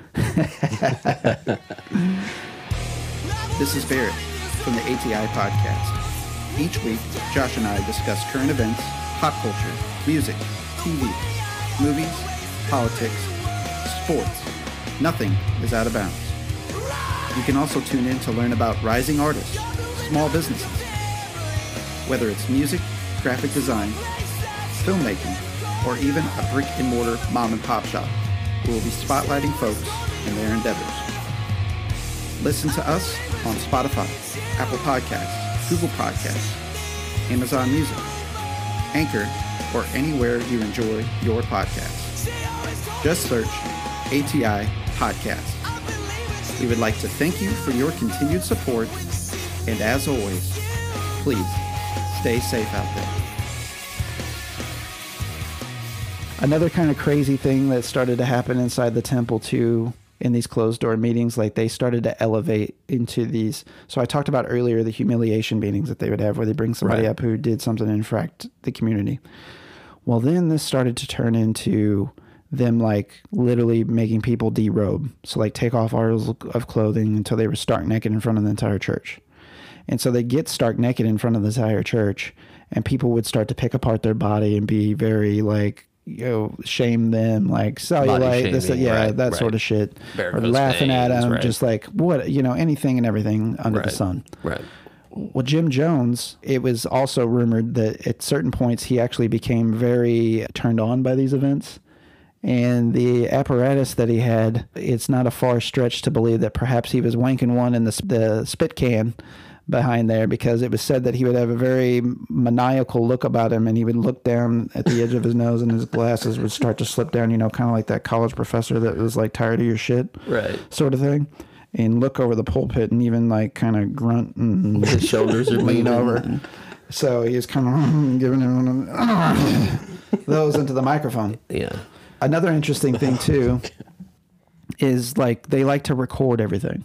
There's like tons of recordings, even stateside, of Jim Jones, like giving his sermons and everything. And again, you can see over time how they progressed and turned into like less believable, sermons, Then he had like a trading card thing or like a picture of himself that he would give to people. Yes. And everything. Yeah, he actually had a picture of himself too, and they would sign it, and then eventually, like in California, this was a part of their revenue making. They would go to events and they would make $7,000 alone on just selling his cards. Selling cards to right. people. I bet you, And like, even no though, taxes. They got tax exempt status. They're a church, so on and Right. so forth. I Speaking of bet. which, tax all the fucking churches. Yeah, that's 100%. another bullshit subject we could talk about, but I bet you those are still worth quite a bit of money today. I guarantee if you have an original one, especially in good condition, who knows what I'm something like that actually would going go to for. look that up. Another thing that Jim Jones started to flip on about this time was his position on Russia. Now he started preaching about Russia being a safe haven for socialism and so on and so forth. And that they were going to come and save everyone and so on and so forth, or that they could be a safe haven in the event that things get too shitty in the United States in particular. Jim really you could kind of start to see the cracks. Like he was doing too much, but what he did do is he finally started to staff people inside the church, one of which was a cat named Tim Stone, which kind of became like his czar, if you will, in many respects. That's going to kind of come back to bite him in the ass later, but Tim Stone in particular is a very powerful, prominent attorney, and his wife Grace, and they started like being kind of some top officials inside the church and protected Jim Jones politically and legally, quite frankly, in many instances. And a lot of people, that lended to his credibility even more. And so about this time, too, there was some press that they were starting to get, and a writer had teased that he had an 8-part series that he was going to roll out that was very damning of the church. And it turned out to be very fucking pussycat mild and actually very complimentary of the church. And they even canceled the paper, and even canceled it halfway through the series run because it was just like, it was absolutely nothing. They didn't reveal anything. There was nothing, that the reporter found. So this actually kind of helped boost him and his ego. And it kind of also made him feel a little bit more invulnerable in many respects. And so that was another really fucked up thing. Another thing, so Jim Jones's church started getting big. So like I mentioned earlier, he started somewhere in the 60s whenever he ended up starting the People's Temple Church. By the end of 66 in particular, his count was 86 members. In the end of the 60s, he had 500 members. Whenever he got caught wanking it or whatever he was doing with whomever in the movie theater, they had 3,000 members there in California.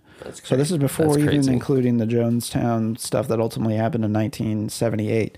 So the church size grows and grows. He's got more people behind him. He's got more people with college educations, as I mentioned. He was kind of doing some of his recruiting earlier. People with really good careers. People with good careers. Prominent members of the community. Members of the press. Right. Politicians. He really started to bankroll people of certain social statuses also. To get back kind of into some of the crazy things too about this time he started doing. So like he started doing fake poisonings. So he, like, for example, on the compound, one of the things that he did, which they weren't allowed to drink, is one night he said he was going to reward everybody, and they were actually farming grapes out in California as one of their enterprises. And he said, we're going to make this wine and we're going to all drink it. So he did in one of these PC meetings. And then after everybody drank, he told them that they drank poison. He actually had one of his secretaries stage a like dying convulsion freak out episode type thing too, because he was trying to goat people inside the church. This is how like deep his paranoia started to get. He tried to goat people inside the church to act out so he could weed them out. Like his vetting process inside the church just is a general attendee of the church. And then even into that layer of the church inside the church, the planning committee, his vetting processes started getting more and more steep. He also like started employing like his own armed guard and things of that ilk. That really ramped up with his second fake assassination attempt in California, where he had been strolling the compound outside the compound and somebody shot at him. And this is where famously The nurse said that she was able to stick her finger inside of his body and pull the bullet out, but there was no sign of a bullet wound or damage on his shirt. There was no wound. So the word got out about this event and that he was stand, and again, to get back into his deity and his godlike powers, if you will, status. Word started to get out about this. The sheriff's department finds out about it, so they want to investigate, so they ask him for the shirt. Well, the shirt magically goes disappeared. Yeah, it's gone. Yeah. So now they can't find the shirt. So again, you know, Jones was very cunning in many respects, avoiding law enforcement, avoiding media. He like really had his ducks in a row, and you could start to see like these more nefarious things starting to take place. So another of the kooky things that Jim Jones started to do as well that we got to hit on before we start moving out of the States is that he started keeping extensive notes on all of his members in the congregation as well. So like they had like kind of a Dewey Decibel system for fucking rats. Like, you know, people were like, he even employed people, members of the church spies, to actually keep extensive notes on all of its members.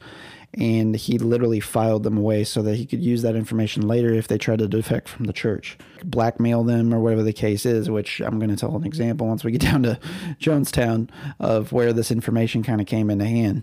Another thing that he did as well, outside of just keeping the notes, he started to like really handle their own issues inside the church, like regardless of whether they were a legal matter or not. So like there was a member who got caught being a pedophile, and they ended up like taking him into an interrogation room and setting his junk up on a table and just beating it with a rubber hose until it was unrecognizable. Like the motherfucker just like got his genitalias like pounded like by a rubber hose. So they started employing like kind of torture tactics for some of the things that people were doing. He would have boxing matches inside the church. He would have like a 15-year-old boy box a 60-year-old woman for infracting things inside the church. Like, and it was like, the person had to fight until they lost too. So if he did get a good fighter in there, like he'd make them fight multiple people throughout the night until they dropped dead, essentially.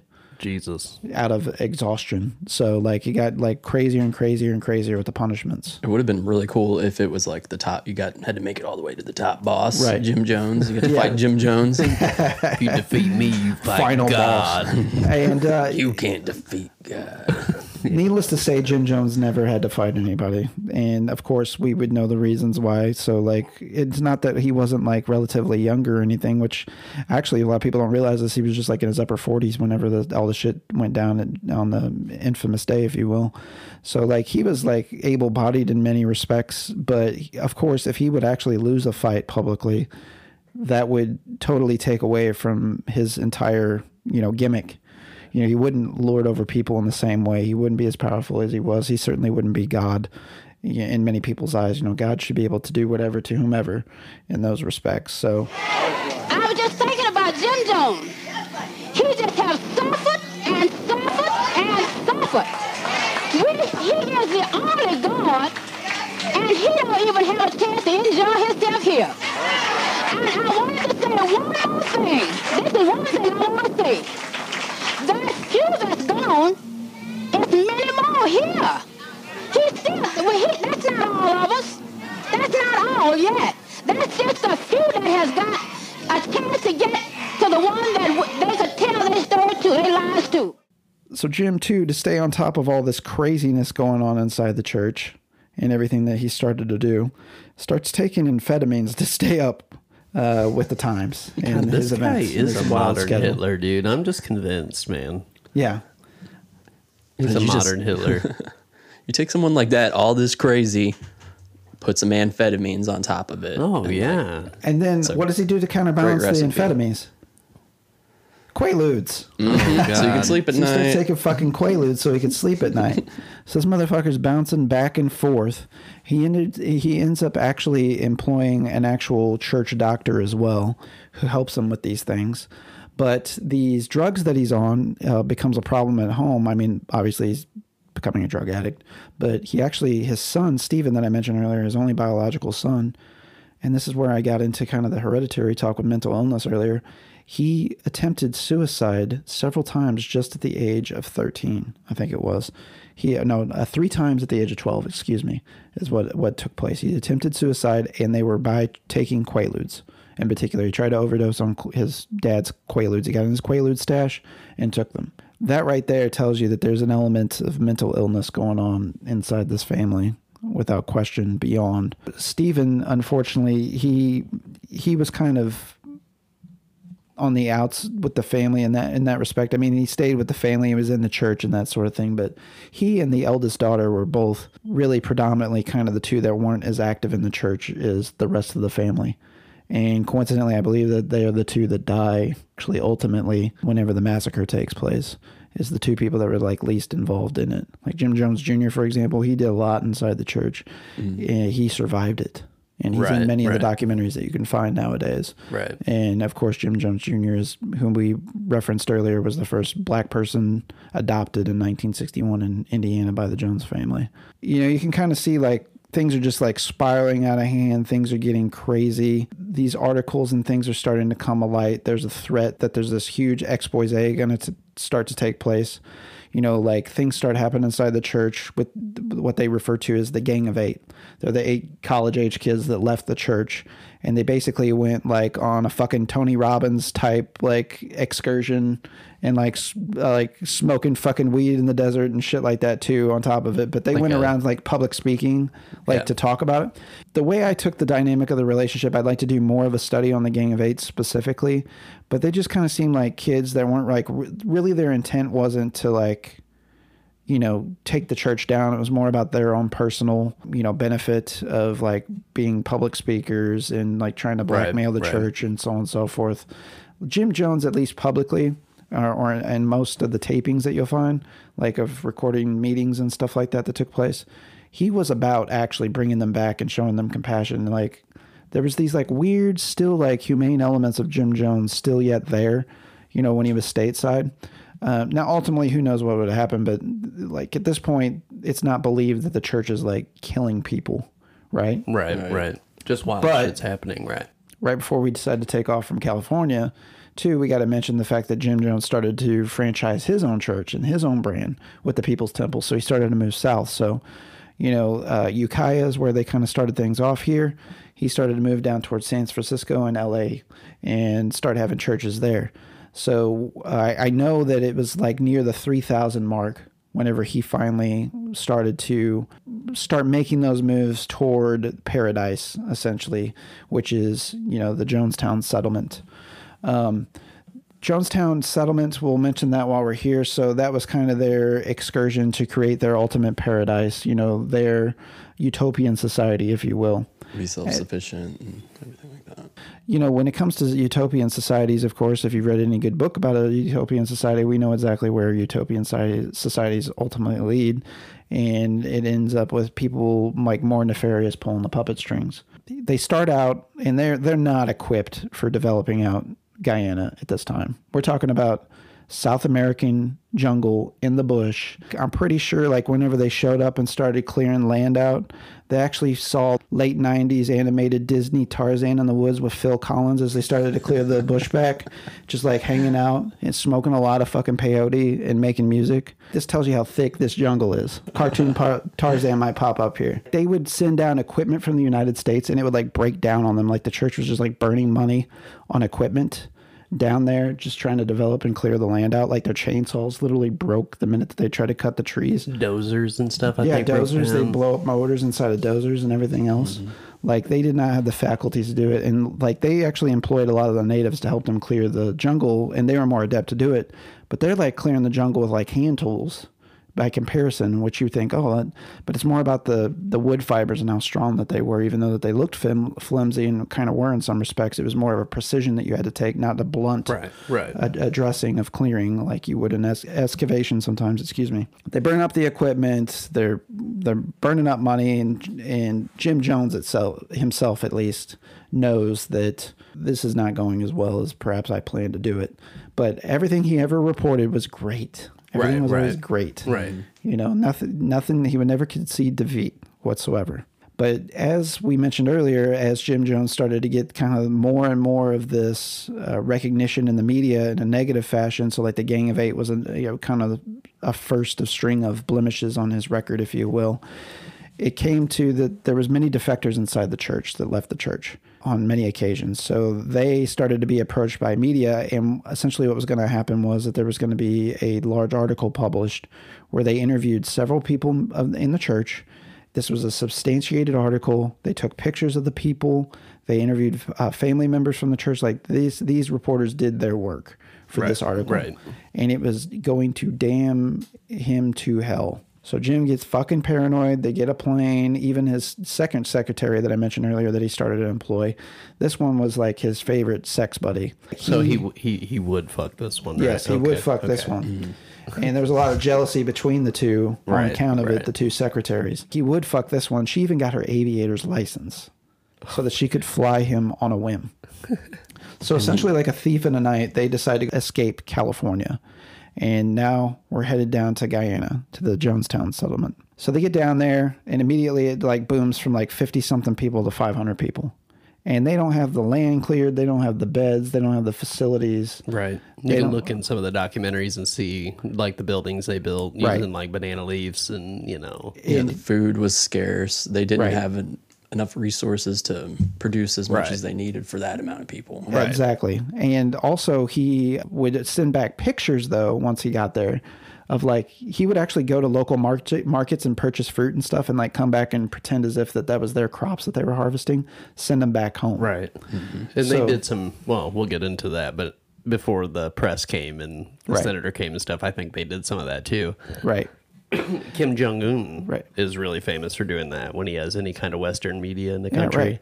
He'll like fill up the grocery stores and take them to specific ones that are full of food and you know. And another thing that we should mention too, who also made the trip with the Jones family, is Mr. Muggs. Mr. Muggs is the mascot of the pet chimpanzee of the church that is the mascot of People's Temple. So Mr. Muggs made the travel from California down. This guy and fucking monkeys, dude. And Mr. Muggs was like a personal bodyguard for him in many respects as well. I mean, a chimpanzee, He was stout, and he would like protect him, and they like communicated with sign language. Like it was a very intelligent. I mean, monkeys are intelligent anyways, and intelligent animals. He might have had a relationship with the monkey. I would not be surprised. Like nothing would surprise me with Jim Jones. He's probably fucking the monkey in the ass too. And that is the premise of Outbreak, folks. Pretty much.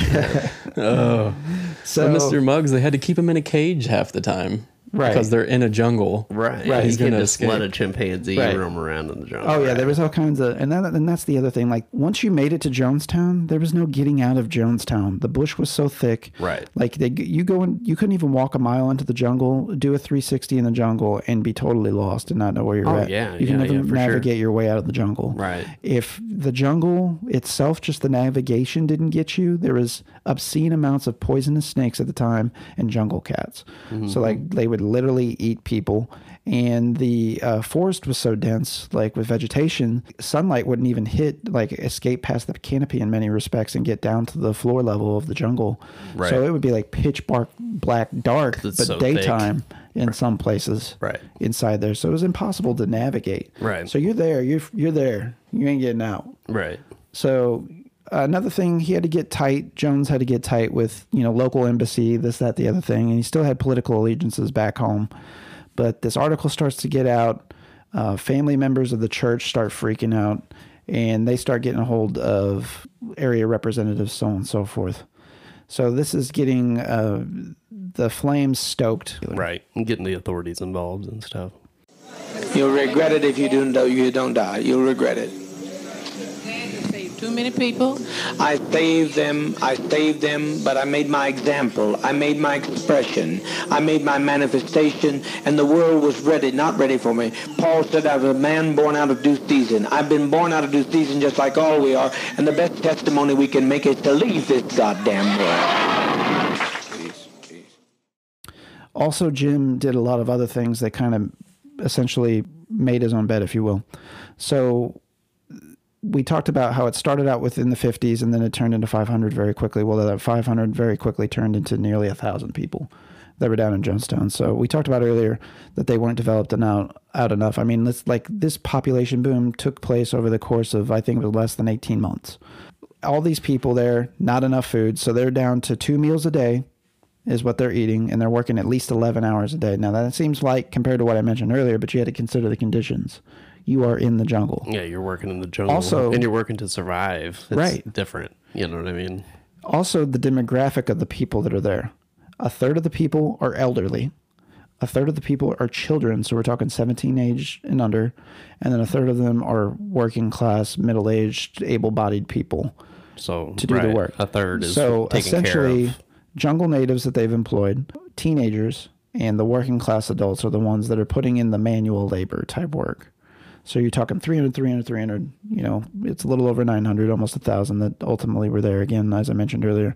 So you're talking like when we're splitting those demos up, we're talking in the 300 range per. So that's only so much work you can get done in a day, even in working in shifts and things of that ilk, even as the property developed out. Another thing that happened while they were down there with Jim Jones, now things escalated on the punishments. So and then they started to make a solitude chamber to start punishing people in. Then Jim started using his note cards on what he had on people. So they were like, for example, there's this black lady, elderly black lady, that had a vicious fear of snakes. And you can actually hear in some of the Jonestown tapes her actually being like publicly ridiculed, and a boa constrictor was made to be put on her, and she had to take it. And she alludes to it having happened previously, but this is the only documentation of it. Right. So, you know, what you actually heard was only a fraction of what actually happened out there. Right. Also, for some fucking reason, Jones felt the need to have another fake assassination attempt down there. So he actually has his son, I think it's Jim Jones Jr., go out to the bush line and shoot back up toward the pavilion where he's at. Right. Now, to give you an idea, if you've ever seen the movie The Sacrament by Ty West, came out like 2011, I want to say. It's actually heavily inspired by Jonestown and Jim Jones specifically. Like, they literally recreated their set is a recreation of the layout in Guyana specifically. So the pavilion that you see in that, and kind of the head of that, is where Jim's would give a lot of his in-person sermons. Yeah, you're talking like that big tabernacle looking. Right. Yeah. So he had his son go out in the woods and shoot up toward him. And again, they staged an event in which, you know, it made it look like he survived another assassination attempt. And then they went on to say that was the CIA sending people down. Right. He's making an enemy. He's trying to not be the enemy. He's creating an enemy for the church. Right. And there's people too now. Everybody gets homesick, right? So there's people. There's a low murmur, like in the lower 10 percentile, probably even down to 5%, of people in Jonestown specifically. They're starting to get homesick. They want to go back home. They want to be back with their families, so on and so forth. And that's natural. And they would sometimes let people go back home, but it had to be for purposes like Tim Stone, for example, his right-hand man. He would go back home and execute something politically for him, or deliver money to somebody, or bring money back, or whatever the case, you know, just kind of more logistics type stuff. There was a purpose. Right. Well, Tim Stone's wife, Grace, started to get tired of the shit in the church, and she wanted to leave the church. And she got mad that Tim was gone all the time, so she wanted to take on another lover, essentially, is the short of it. They wanted their issues to be fixed. They take him to Jim Jones. Jim Jones comes up with this fucking amazing concept that he's going to fuck Grace and impregnate her with his child, and that's going to keep them all tied back into the community, and they can't leave. And then this is going to be Jim Jones's heir to the throne, if you will. It's Jesus. Yeah, essentially. Yeah. That's exactly what they're going for. So he does this. Now this starts Tim Stone having resentment toward Jim Jones because he didn't want to lose his wife. He was only a victim of circumstance. Well, I'm sure he didn't want Jim Jones to fucking impregnate his wife either. Yeah, exactly right. So then Jim Jones, to further this fucking wild situation, had them both write statements. Her writing that she enjoyed thoroughly being fucked by father, and that he impregnated her, and that she enjoyed every minute of the conception, and blah, blah, blah, blah, blah.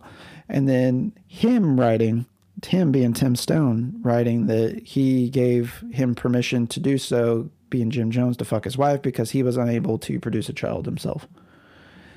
So that's like, you know, really some kind of almost cuck shit, you know, like tucking your balls for sure. Oh, yeah. And it just humiliated him, and it ate at him. Like, I'm sure there was some immediate humiliation, but really what ate at him, what really got Tim to turn away from him altogether, Jim Jones, is this kid.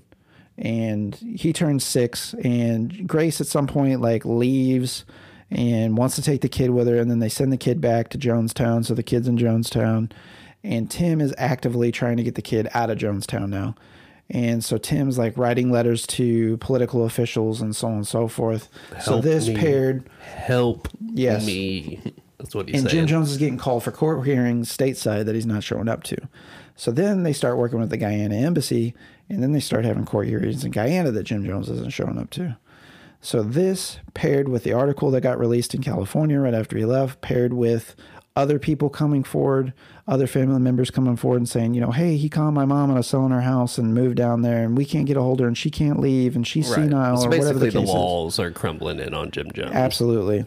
So he starts to like ramp up a comical anecdote to the side real quickly too. I got to mention, in the midst of these like days that he has people working out in the jungle for like 11 hours plus and having 2 meals a day and so on and so forth. Like, it's clear that these people are emaciated, right?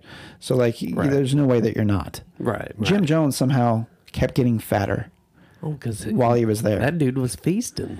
Well, the guy's on fucking meth though, too. So you got to keep in mind what that does to you as well. But somehow he was getting fatter, so fat that they had to actually order shirts from the United States to be sent down because they could not get their hands on shirts down there in Venezuela. Right. Which is absurd, right? Even the meth also, could keep him getting fat. Jim gets back into his spirit of loving basketball in particular. Oh, God. And so they start their own People's Temple basketball team that competes in Guyana, and they get their asses handed to them constantly. That's so good. In competition. That's so good. And he would go back and tell everybody that didn't attend the event that they won. And he would preach about how they won and how much they won by. And, which was total bullshit. And extravagant fat. I mean, this is like Donald Trump shit 101 right here. Yeah. Like, just completely no shame whatsoever. And then it just got to the ridiculous point that they were losing so much and by such a drastic fashion that the lies just became about him lying about how much they lost by. So then he finally conceded to the fact that they lost, but then they only lost by like, if we had made that shot there at the end, we would have won. Right. Things like that. 2 points. Right. Right. Yeah. And, his drug-induced states, Jim used to be able to command a crowd. His diction was fantastic. Again, we talked about some of the other, speech tactics that he employed. Right. He was able to command a crowd. He always had the right things to say in the right situations, even when confronted, even when bucked against. And people did occasionally buck against him in the meeting, but he would bring them up and they would discuss it and they would work it out. Right. He's witty, for sure. Yes, absolutely. He was like, he had that, off-the-cuff resolution ability. As he started taking the drugs, he started to lose that ability. So you can hear in some of the tapes and the recordings of the services that they had that he actually started to mispronounce words, slur words. He like randomly came up with this lisp all of a sudden. Yeah, it almost sounds like a speech impediment, like with his front teeth or something like that. He was also trying to like model his voice a different way too. Right. I think towards the when the amphetamines came in, mixing that with the amphetamines and him going. And he would actually hold mock depositions and trials inside of the camps too, to where he would act like he was interrogating people that the CIA was infiltrating. And he would even openly talk about it in his meetings, in his sermons, that the CIA was trying to infiltrate the group. And he would like bring people up and do sample trials and questions and interrogations and what have you. He's cracking at the seams now. It's being public. People are knowing. And like some people are occasionally slipping out here and there. Not in great fashion, once again, just very minimal. That paired with what I mentioned earlier, what was going on at home, he gets the attention of Representative Leo Ryan.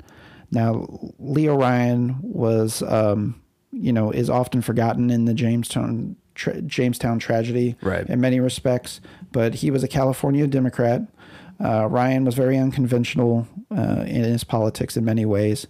He once had himself locked up in Folsom Prison so he could see what the conditions were like, so he could actually think from the perspective of the prisoners, and he actually legislated for a lot of more humane implementations and strategies and administrative decisions and things of that ilk. And then also he actually famously went after like seal beaters. Like seal beating was a huge thing for the longest time. Yeah. It probably still is, but you don't hear about it as much. Right. But he actually chased seal beaters from the United States into Canada, specifically. Like, this dude was like a modern day, like, fucking previous version of Dog the Bounty Hunter, like, with a little less of a mullet. So, and I don't think he was on meth, but you know that Dog the Bounty Hunter's been on meth at some point.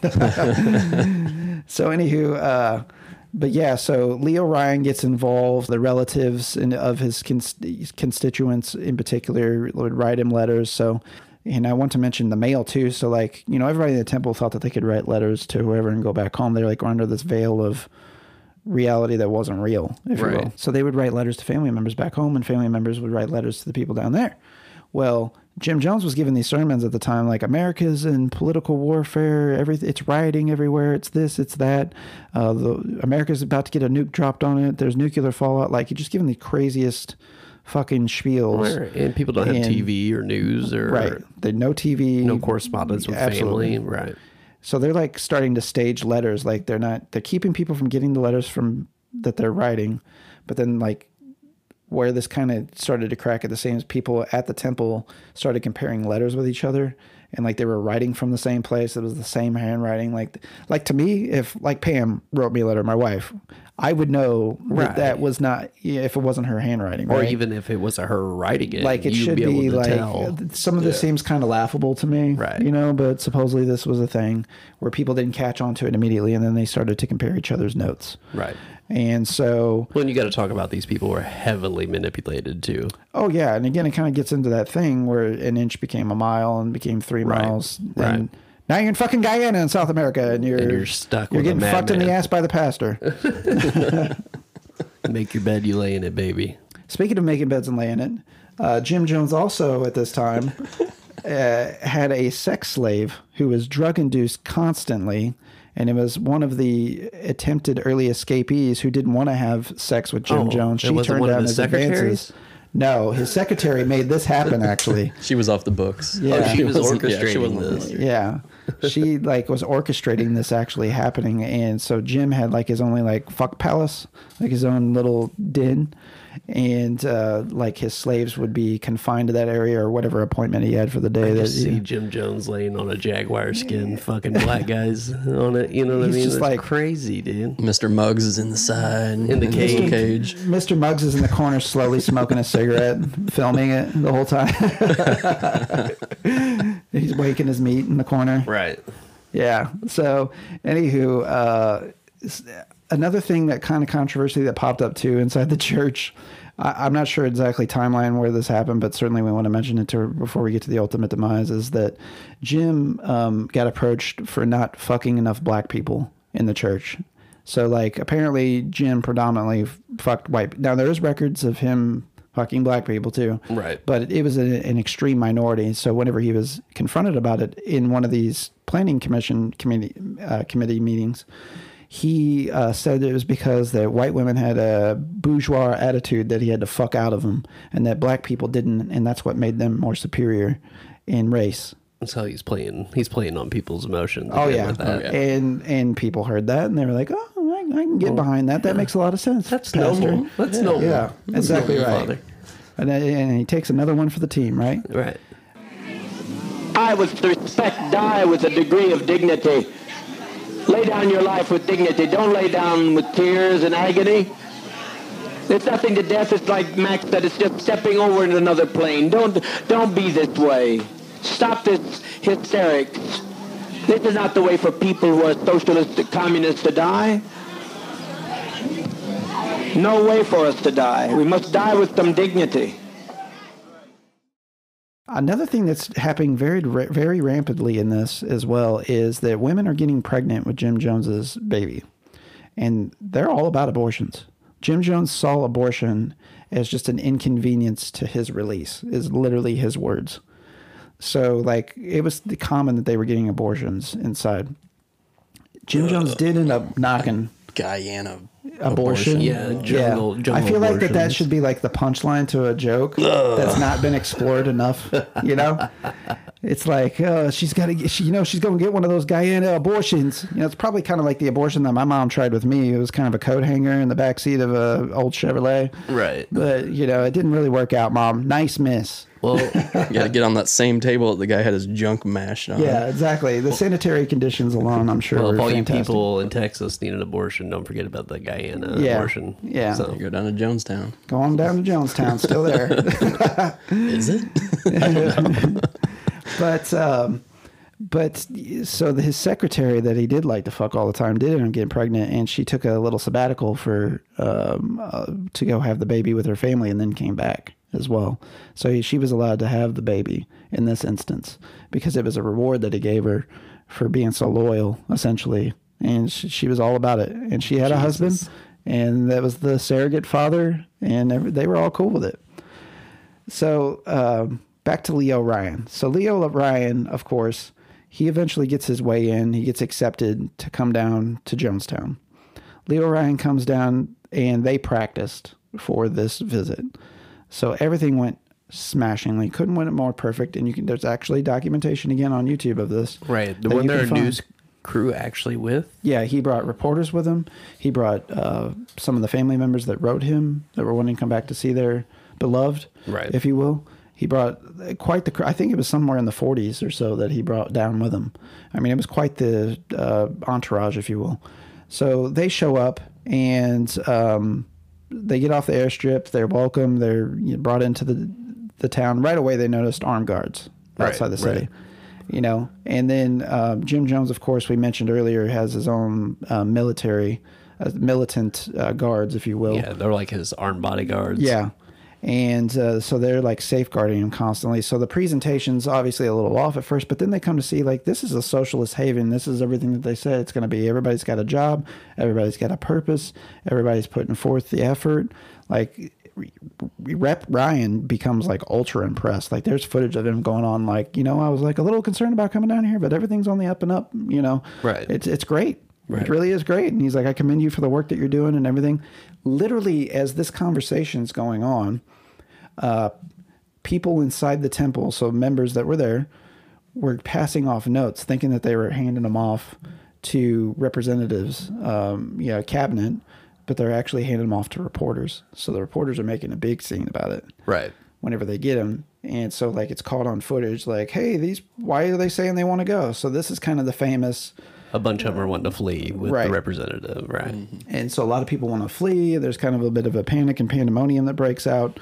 And so, like, they get in an argument with Jim Jones specifically on camera. And Jim Jones just tries to talk it up to a few people lying. If they want to leave, leave. It's fine. It's no big deal. Go do your thing. Right. And he tries to act like everything's, still yet on the up and up. So secretly, he kind of lets whoever leave quietly. And I believe, like, if you were to do it in percentages, it's about 3% of the people. So it doesn't sound like a lot. And they were actually preparing for about 10% to leave the community.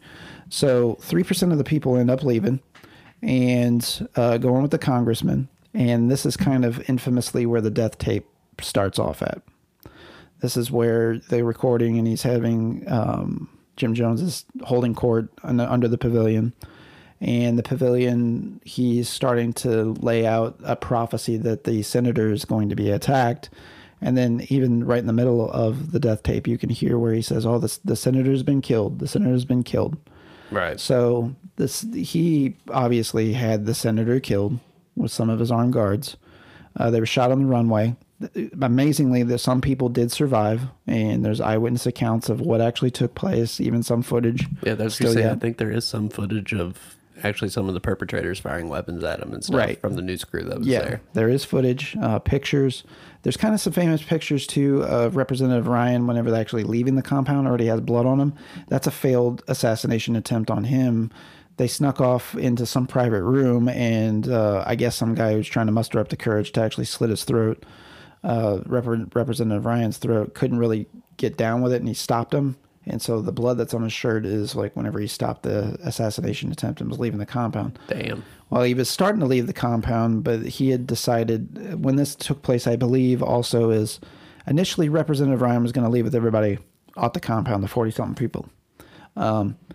He ends up not. He just ends up deciding that he's going to stay back in case anything else manifests itself that's, not on the up and up. Right. So this is where the failed assassination attempt comes. So then he goes fleeing the compound, I think, is how that kind of plays out. Another thing that was discovered as well there in Jonestown, unfortunately, after the act that took place, was a farewell note that was written from what they believed to be Richard Trope. At least 2 farewell notes were left behind in Jonestown, including the unsigned letter that is often attributed to Richard Trope, a teacher and a writer for the temple. That letter eloquently explained why it was necessary for the temple and its members to commit suicide, and Jim Jones didn't order the attack on Congressman Ryan or his party.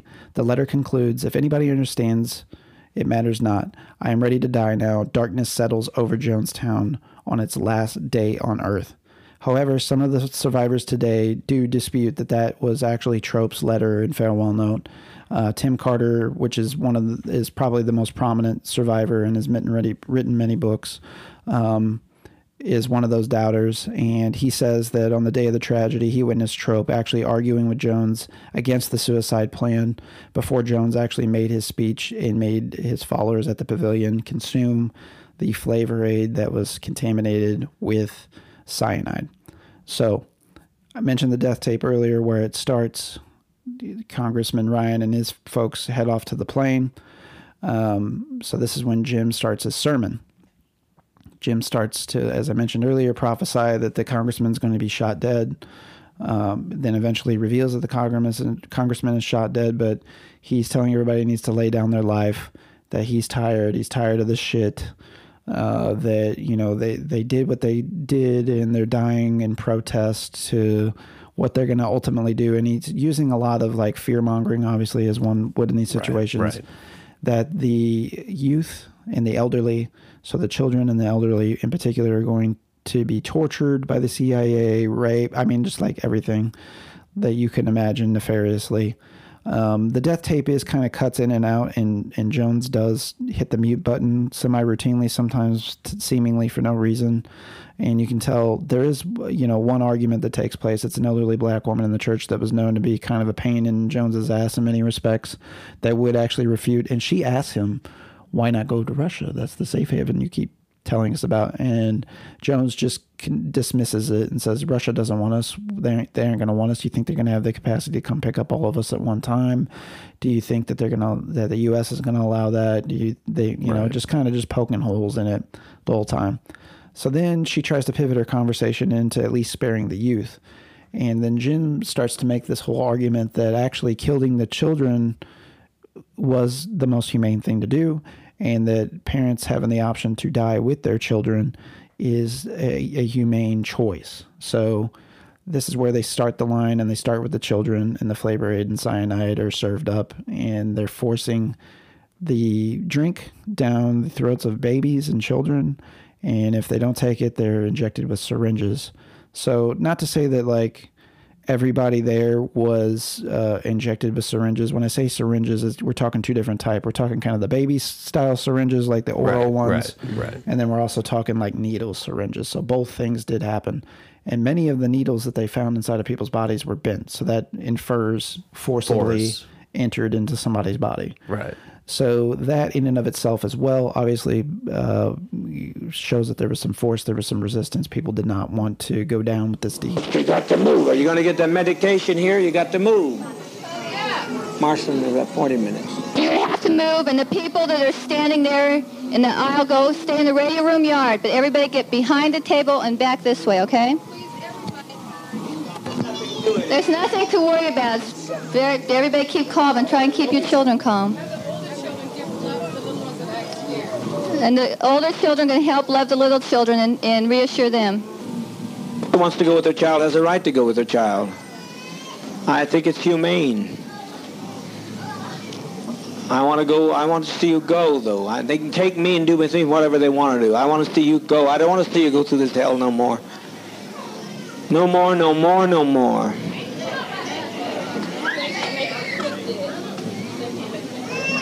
We're trying. If everybody will relax. The best thing you do to relax, then you'll have no problem. You'll have no problem with the thing if you just relax. I can do them all they're doing, taking a drink to go to sleep. That's what death is, sleep.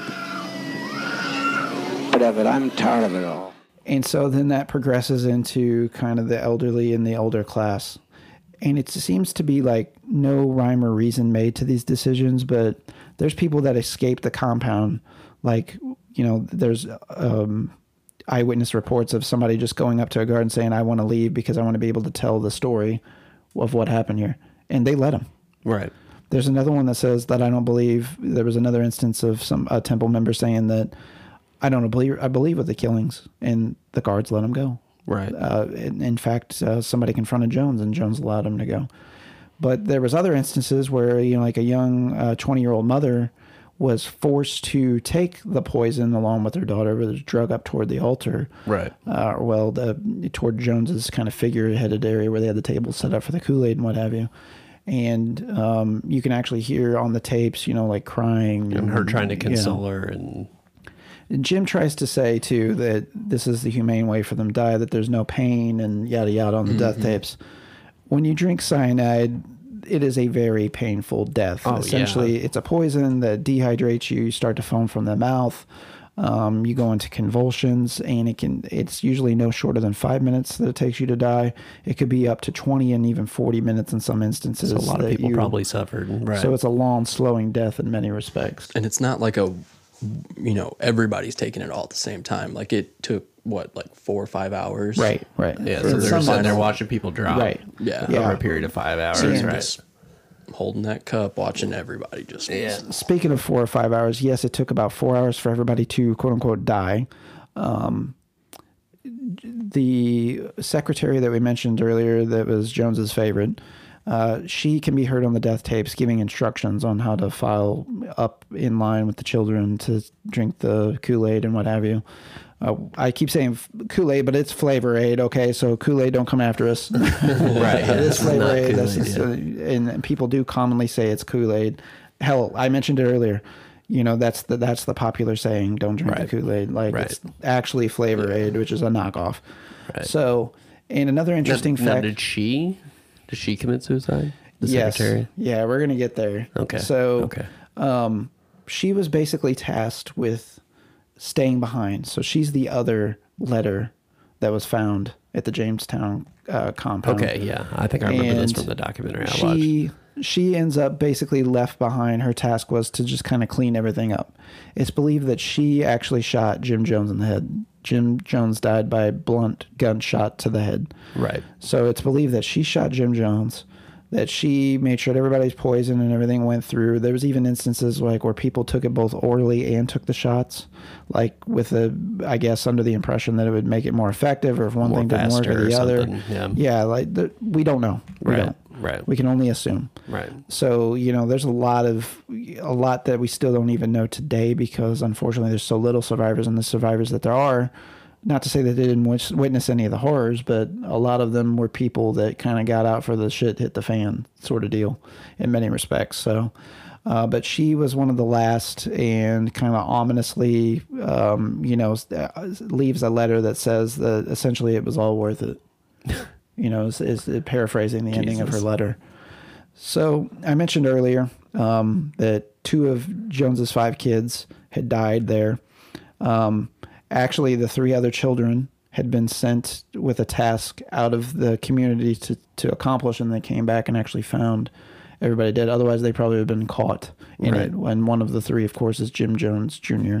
In that group of folks. And I guess by process of elimination, the other would be the other minorities, coincidentally. So the Native American girl, as well as, the Native American and the Korean persons.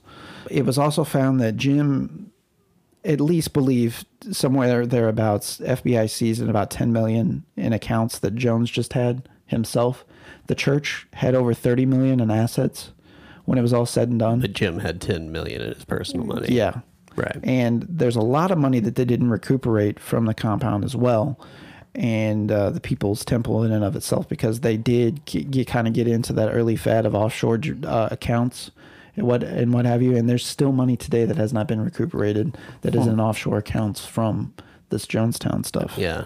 Which is crazy to even consider. Yeah. Or even think about.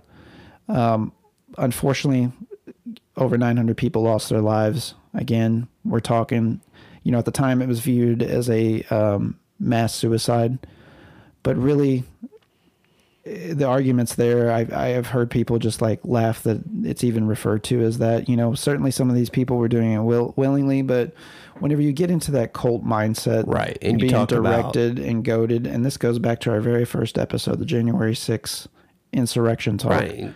People are, these ideas and thoughts are planted into people's minds, and he, with reason, Jones, recruited these people to be in his church. Right. Whether they were of lower cognition or they had circumstantial issues. I mean, like another thing that he did is he went and recruited criminals and drug addicts specifically, cleaned them up. And, you know, people like that, whenever they have an opportunity to flourish in a community with no, you know, concerns, coincidentally, most of them were like used for his personal guard as well, but neither here nor there. Like those people like really buy into shit, even if it's crazy, because it's better off than what they had previously. Right. You know, there's no contesting that. And then you're also dealing with like kind of other psychological phenomenons that go on, like hive mind and those sorts of things too. Right.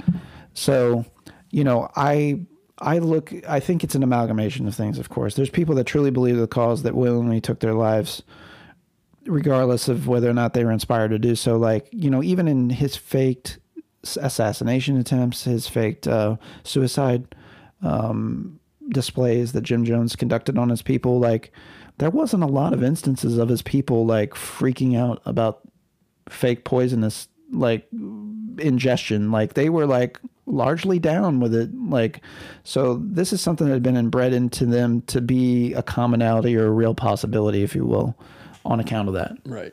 He did it like over the years. Right. Of his running of the church. Right.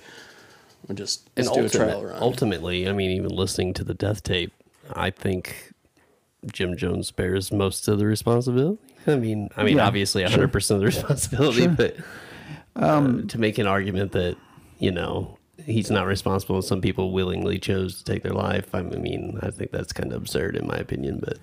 Yeah, and I could see how somebody might make the argument, but really at the end of the day, I land on that side as well. Yeah, is that these people would have never been there in the first place if it wasn't for Jim Jones.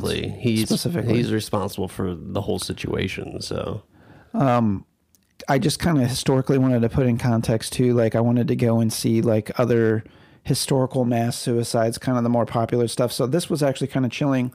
So I just went for a straight up search on in some of the earliest reports of them in Ottoman Empire specifically, which is wild because Jones actually alludes to this in some of his recordings, is the suicides in the Ottoman Empire specifically. So this motherfucker was obviously a study of history, as if we didn't already spell that out earlier. Like he was getting ideas from historical events that took place.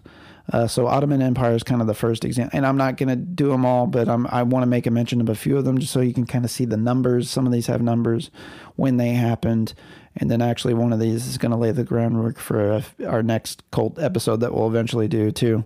So number 2, historically, that I want to mention was the Suli region in 1803 near Greece. And this is where tons of women and children jumped off cliffside, and there's monuments there today for doing so, for Turkish invaders were coming in. So that was kind of another like really, and that kind of thematically is the more popular examples of mass suicides over the years, are essentially people that lost some, you know, a position in war, or were being invaded, if you will. Yeah, like the Japanese and the ritualistic suicide, not surrendering to the Americans. Exactly and stuff right. Like that. So 3 is the Puputan, which is Balinese for suicide example, and that's Indonesian people. They committed suicide to, again, ward off or not be victim of what the Balinese people were doing. 250 people died then. The 4th example, to your Japan talk, Josh, 1944, right after the Battle of Saipan, General Saito did promise elite spiritual status for anybody who took their life and did not surrender to the U.S. Right. Yeah. So that was a big number there. An interesting fact with that goes all the way back to samurais. Yes. Samurais ritualistically killed themselves if they were unable to escape a situation. Yeah, pretty much. Yeah. Right. My number 5 example here is Berlin after the Nazi fall in World War II. Just in Berlin alone, over 7,000 Nazis killed themselves. Right. Or people supporting the Nazi party. Right. That is just in Berlin. That's not the whole of Germany and every Nazi-occupied area. Yeah. So that's wild to consider as well. 7,000 people jumping out of windows, off of buildings. Eating cyanide capsules. Yeah. Yeah, like I think I read that most of the Luftwaffe, which is the German Air Force, they had kits. The pilots had kits. Right. And they Cyanide tablets. would contain all kinds of stuff like amphetamine to keep you going, like all kinds of different medication, but one of them was a cyanide tablet in case you were captured. 6 is Heaven's Gate, and we're definitely going to do an episode on this in the We future gotta talk because about this is this. like the real Heaven's Gate. UFOs this is the and real, aliens and shit. Yeah. We'll have Ridge back on that one, but Heaven's Gate is definitely like my first introduction to cults, and then kind of went backwards with, as I mentioned at the beginning, reading the article, there was a lot of mentions of Jonestown, so that's what piqued my interest there. But 39 bodies were found with matching attire, and they actually drank poisonous apple juice, but they had like tracksuits that matched. They wore Nikes, so that was kind of a running joke for a while. Right. Was like, Nike being tied to cults and that sort of thing. The King of the Hill introduction Ridge mentioned earlier, like that was largely a parody of Heaven's Gate and was about the same time that came out. So that's another big example. But the big thing that Heaven's Gate did was the castrating. I didn't really know about that. Yeah, they all. Yeah. What did Applewhite? And then 7, these are my last 2 examples too. So I've got in 2000, which this is something I wasn't even aware of, in Uganda, there was a movement to restore the 10 Commandments. So this was actually another Christian-related cult. And there's a lot of, because it's in Uganda, it's primitive, yada, yada. There's a lot of speculation as to what actually happened. There's allusions to the fact that they were actually attacked because a lot of the civilization was burnt. But there is also examples of them actually poisoning themselves. Right. So this was a movement, and that's one I want to do more research on because that definitely intrigued me when I came across that. That's interesting, yeah. And then number 8 was the Addams Family. This was in 2007. This got some popularity because it was they jumped literally under an express train and it like severed their heads off. Jesus, that's brutal. Yeah. And speaking of jumping under express trains, like kind of one of the more fucked up things that happened in the last days of Jonestown that's been said to or speculated. There's a guy who mysteriously fell, and this is somebody that got in trouble in the community, mysteriously fell asleep on the tracks and died down in Jonestown as well. Oh, yeah. So he was just taking a nap in a there's train a lot of smoking. beliefs that they actually started killing people that fucked up bad enough down there. There's even recordings of them, having the boxing matches and old ladies. There's like one of 2 ladies that you can hear just like beating the ever living shit out of each other. It's just so unsettling. And like one of them's like clearly elderly and doesn't have all of her faculties and what have you. Like it's not right. Yeah. Quite frankly, it's desensitizing to hear. Mr. Ryan, of course, he did get some notoriety, of course, for his actions and his bravery that he displayed in trying to snuff out the Jonestown people and the nefarious things that were going on there. In 1983, he actually received the Congressional Gold Medal. And in his district in San Mateo, California, in 2009, they actually named a post office after him. So congratulations, you died, you got a post office You're after murdered, you. but yeah, here's his post office. So thank you very much for that. Condolences to your family. But I mentioned earlier too, kind of a part of all that, of course, like the falling out with Tim Stone was another thing. Like Jim Jones, like really started to like even fuck over his most closest of confidants in many respects, and was ultimately really his demise. Like he even could have got away with everything in Guyana too. Really, it's just like you just quit while you're ahead, Right. Before it started to really go south, right? Between that and his drug-fueled nightmares and paranoias, like Jim Jones got so paranoid that he even started to record him preaching.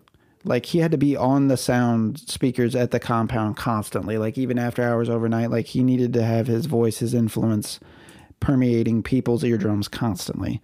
he played old tapes of his preachings and stuff, even whenever he wasn't. But he'd go on like 11, 12-hour jags, like up in his compound talking over the microphone over the entire compound. And, and then again, when he wasn't, the tapes.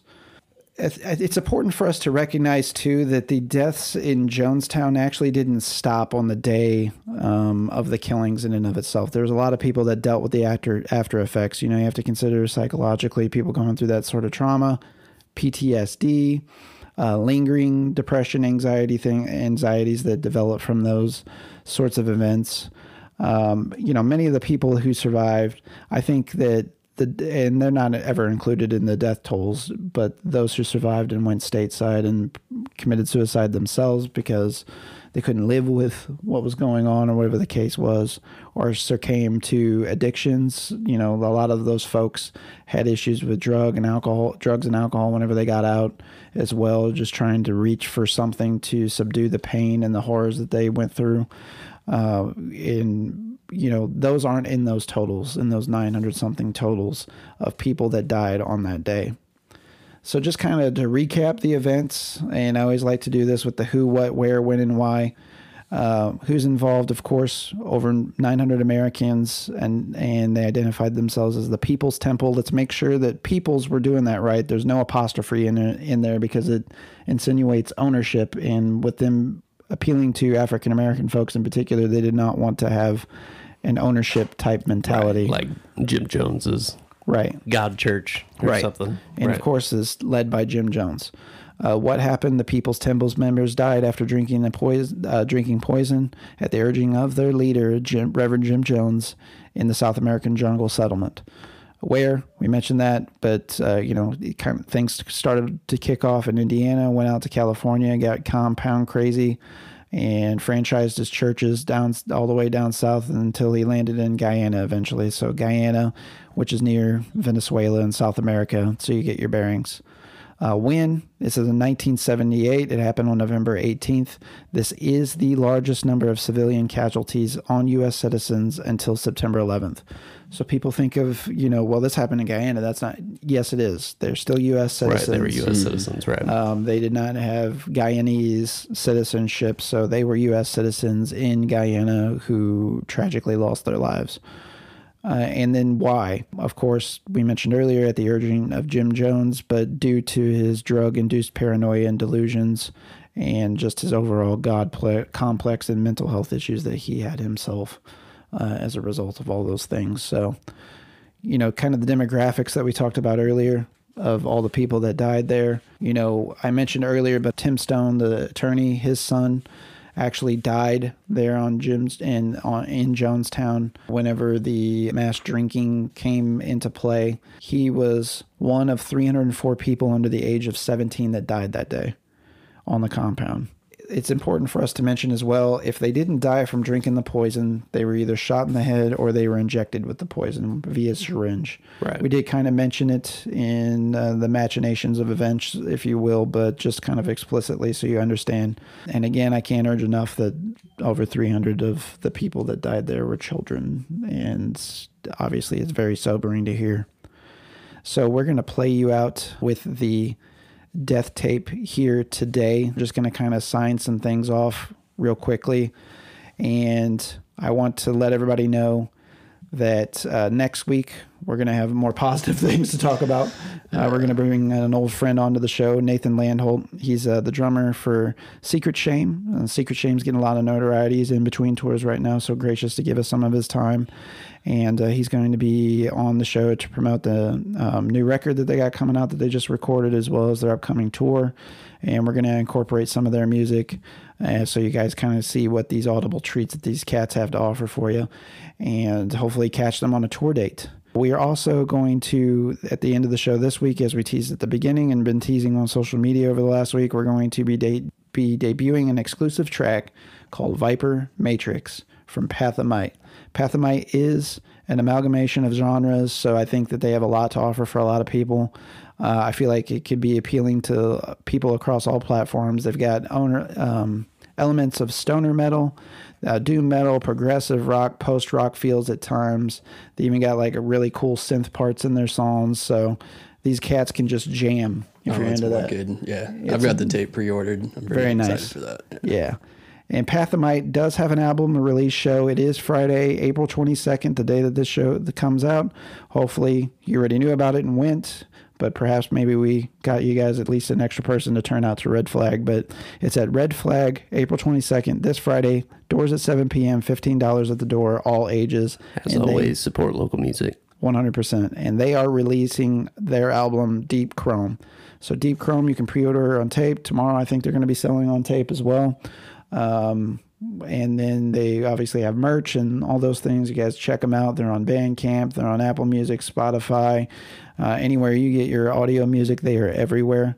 And Deep Chrome does officially come out in physical release or form, at least the show, on April 22nd. They are available digitally now. They came out this last Tuesday. You can also follow Pathomite to learn more about their shows on Instagram at path_of_might. And then on Facebook, their handle is Take the Path of Might. Ridge, thank you for coming on the show today, sir. Yeah, Ridge. Yeah, appreciate it. Much, thank you guys. It's been fun hanging out. Talking about Jim Jones and Mr. Muggs. We'll definitely have to have you back for the next one that we do too. Yeah, Mr. Muggs actually was shot. We didn't throw that in there. God damn. Yeah, Mr. Muggs even got shot. This is a fucking Disney movie if I've ever heard it. I had to end it on such a shower note, didn't I? That's the most fucked up Disney movie. We had Tarzan's eighth friend in the jungle playing with Phil Collins to start things out. It seemed kind of lighthearted, like a lighthearted romp at first. We thought perhaps it would delve into some type of, situational comedy where the boy from the jungle gets with the beautiful girl. But then it turns out that Mr. Muggs got fucking shot. Got his brain splattered on the cage. For this week, I am at Barry Insane on Instagram and Twitter. And I'm Josh on Twitter at the OGW and on Instagram at _Joshua Welch. And we are out of time. Until next time, guys, good night, good luck. Here's Pathomite with Viper Matrix and the close of the Jonestown death tape. Don't. You'll be sorry. That we do it than that they do it. Us trust you. You have to step across. We used to sing this world's not our home. Well, it sure isn't. As we were saying, it sure wasn't. He doesn't want to tell him. All he's doing, if they will tell him, assure these children. Some people assure these children of the relaxation of stepping over to the next plane. We've set an example for others. We've set 1,000 people who say we don't like the way the world is. Take our life from us. We laid it down. We got tired. We didn't commit suicide. We committed an act of revolutionary suicide protesting the conditions of an inhumane world.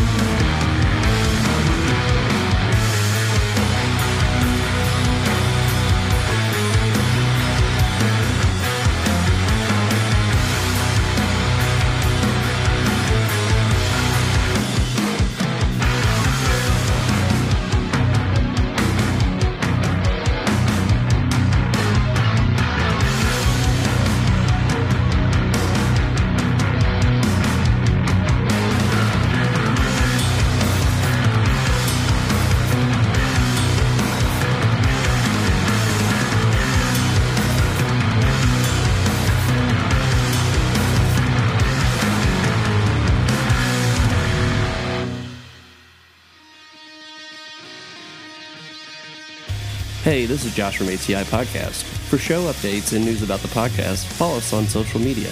You can follow us on Facebook at facebook.com/ATI Podcast 22, on Twitter at podcast_ATI, on Instagram at the ATI Podcast, on TikTok at ATI Podcast. DMs are always welcome.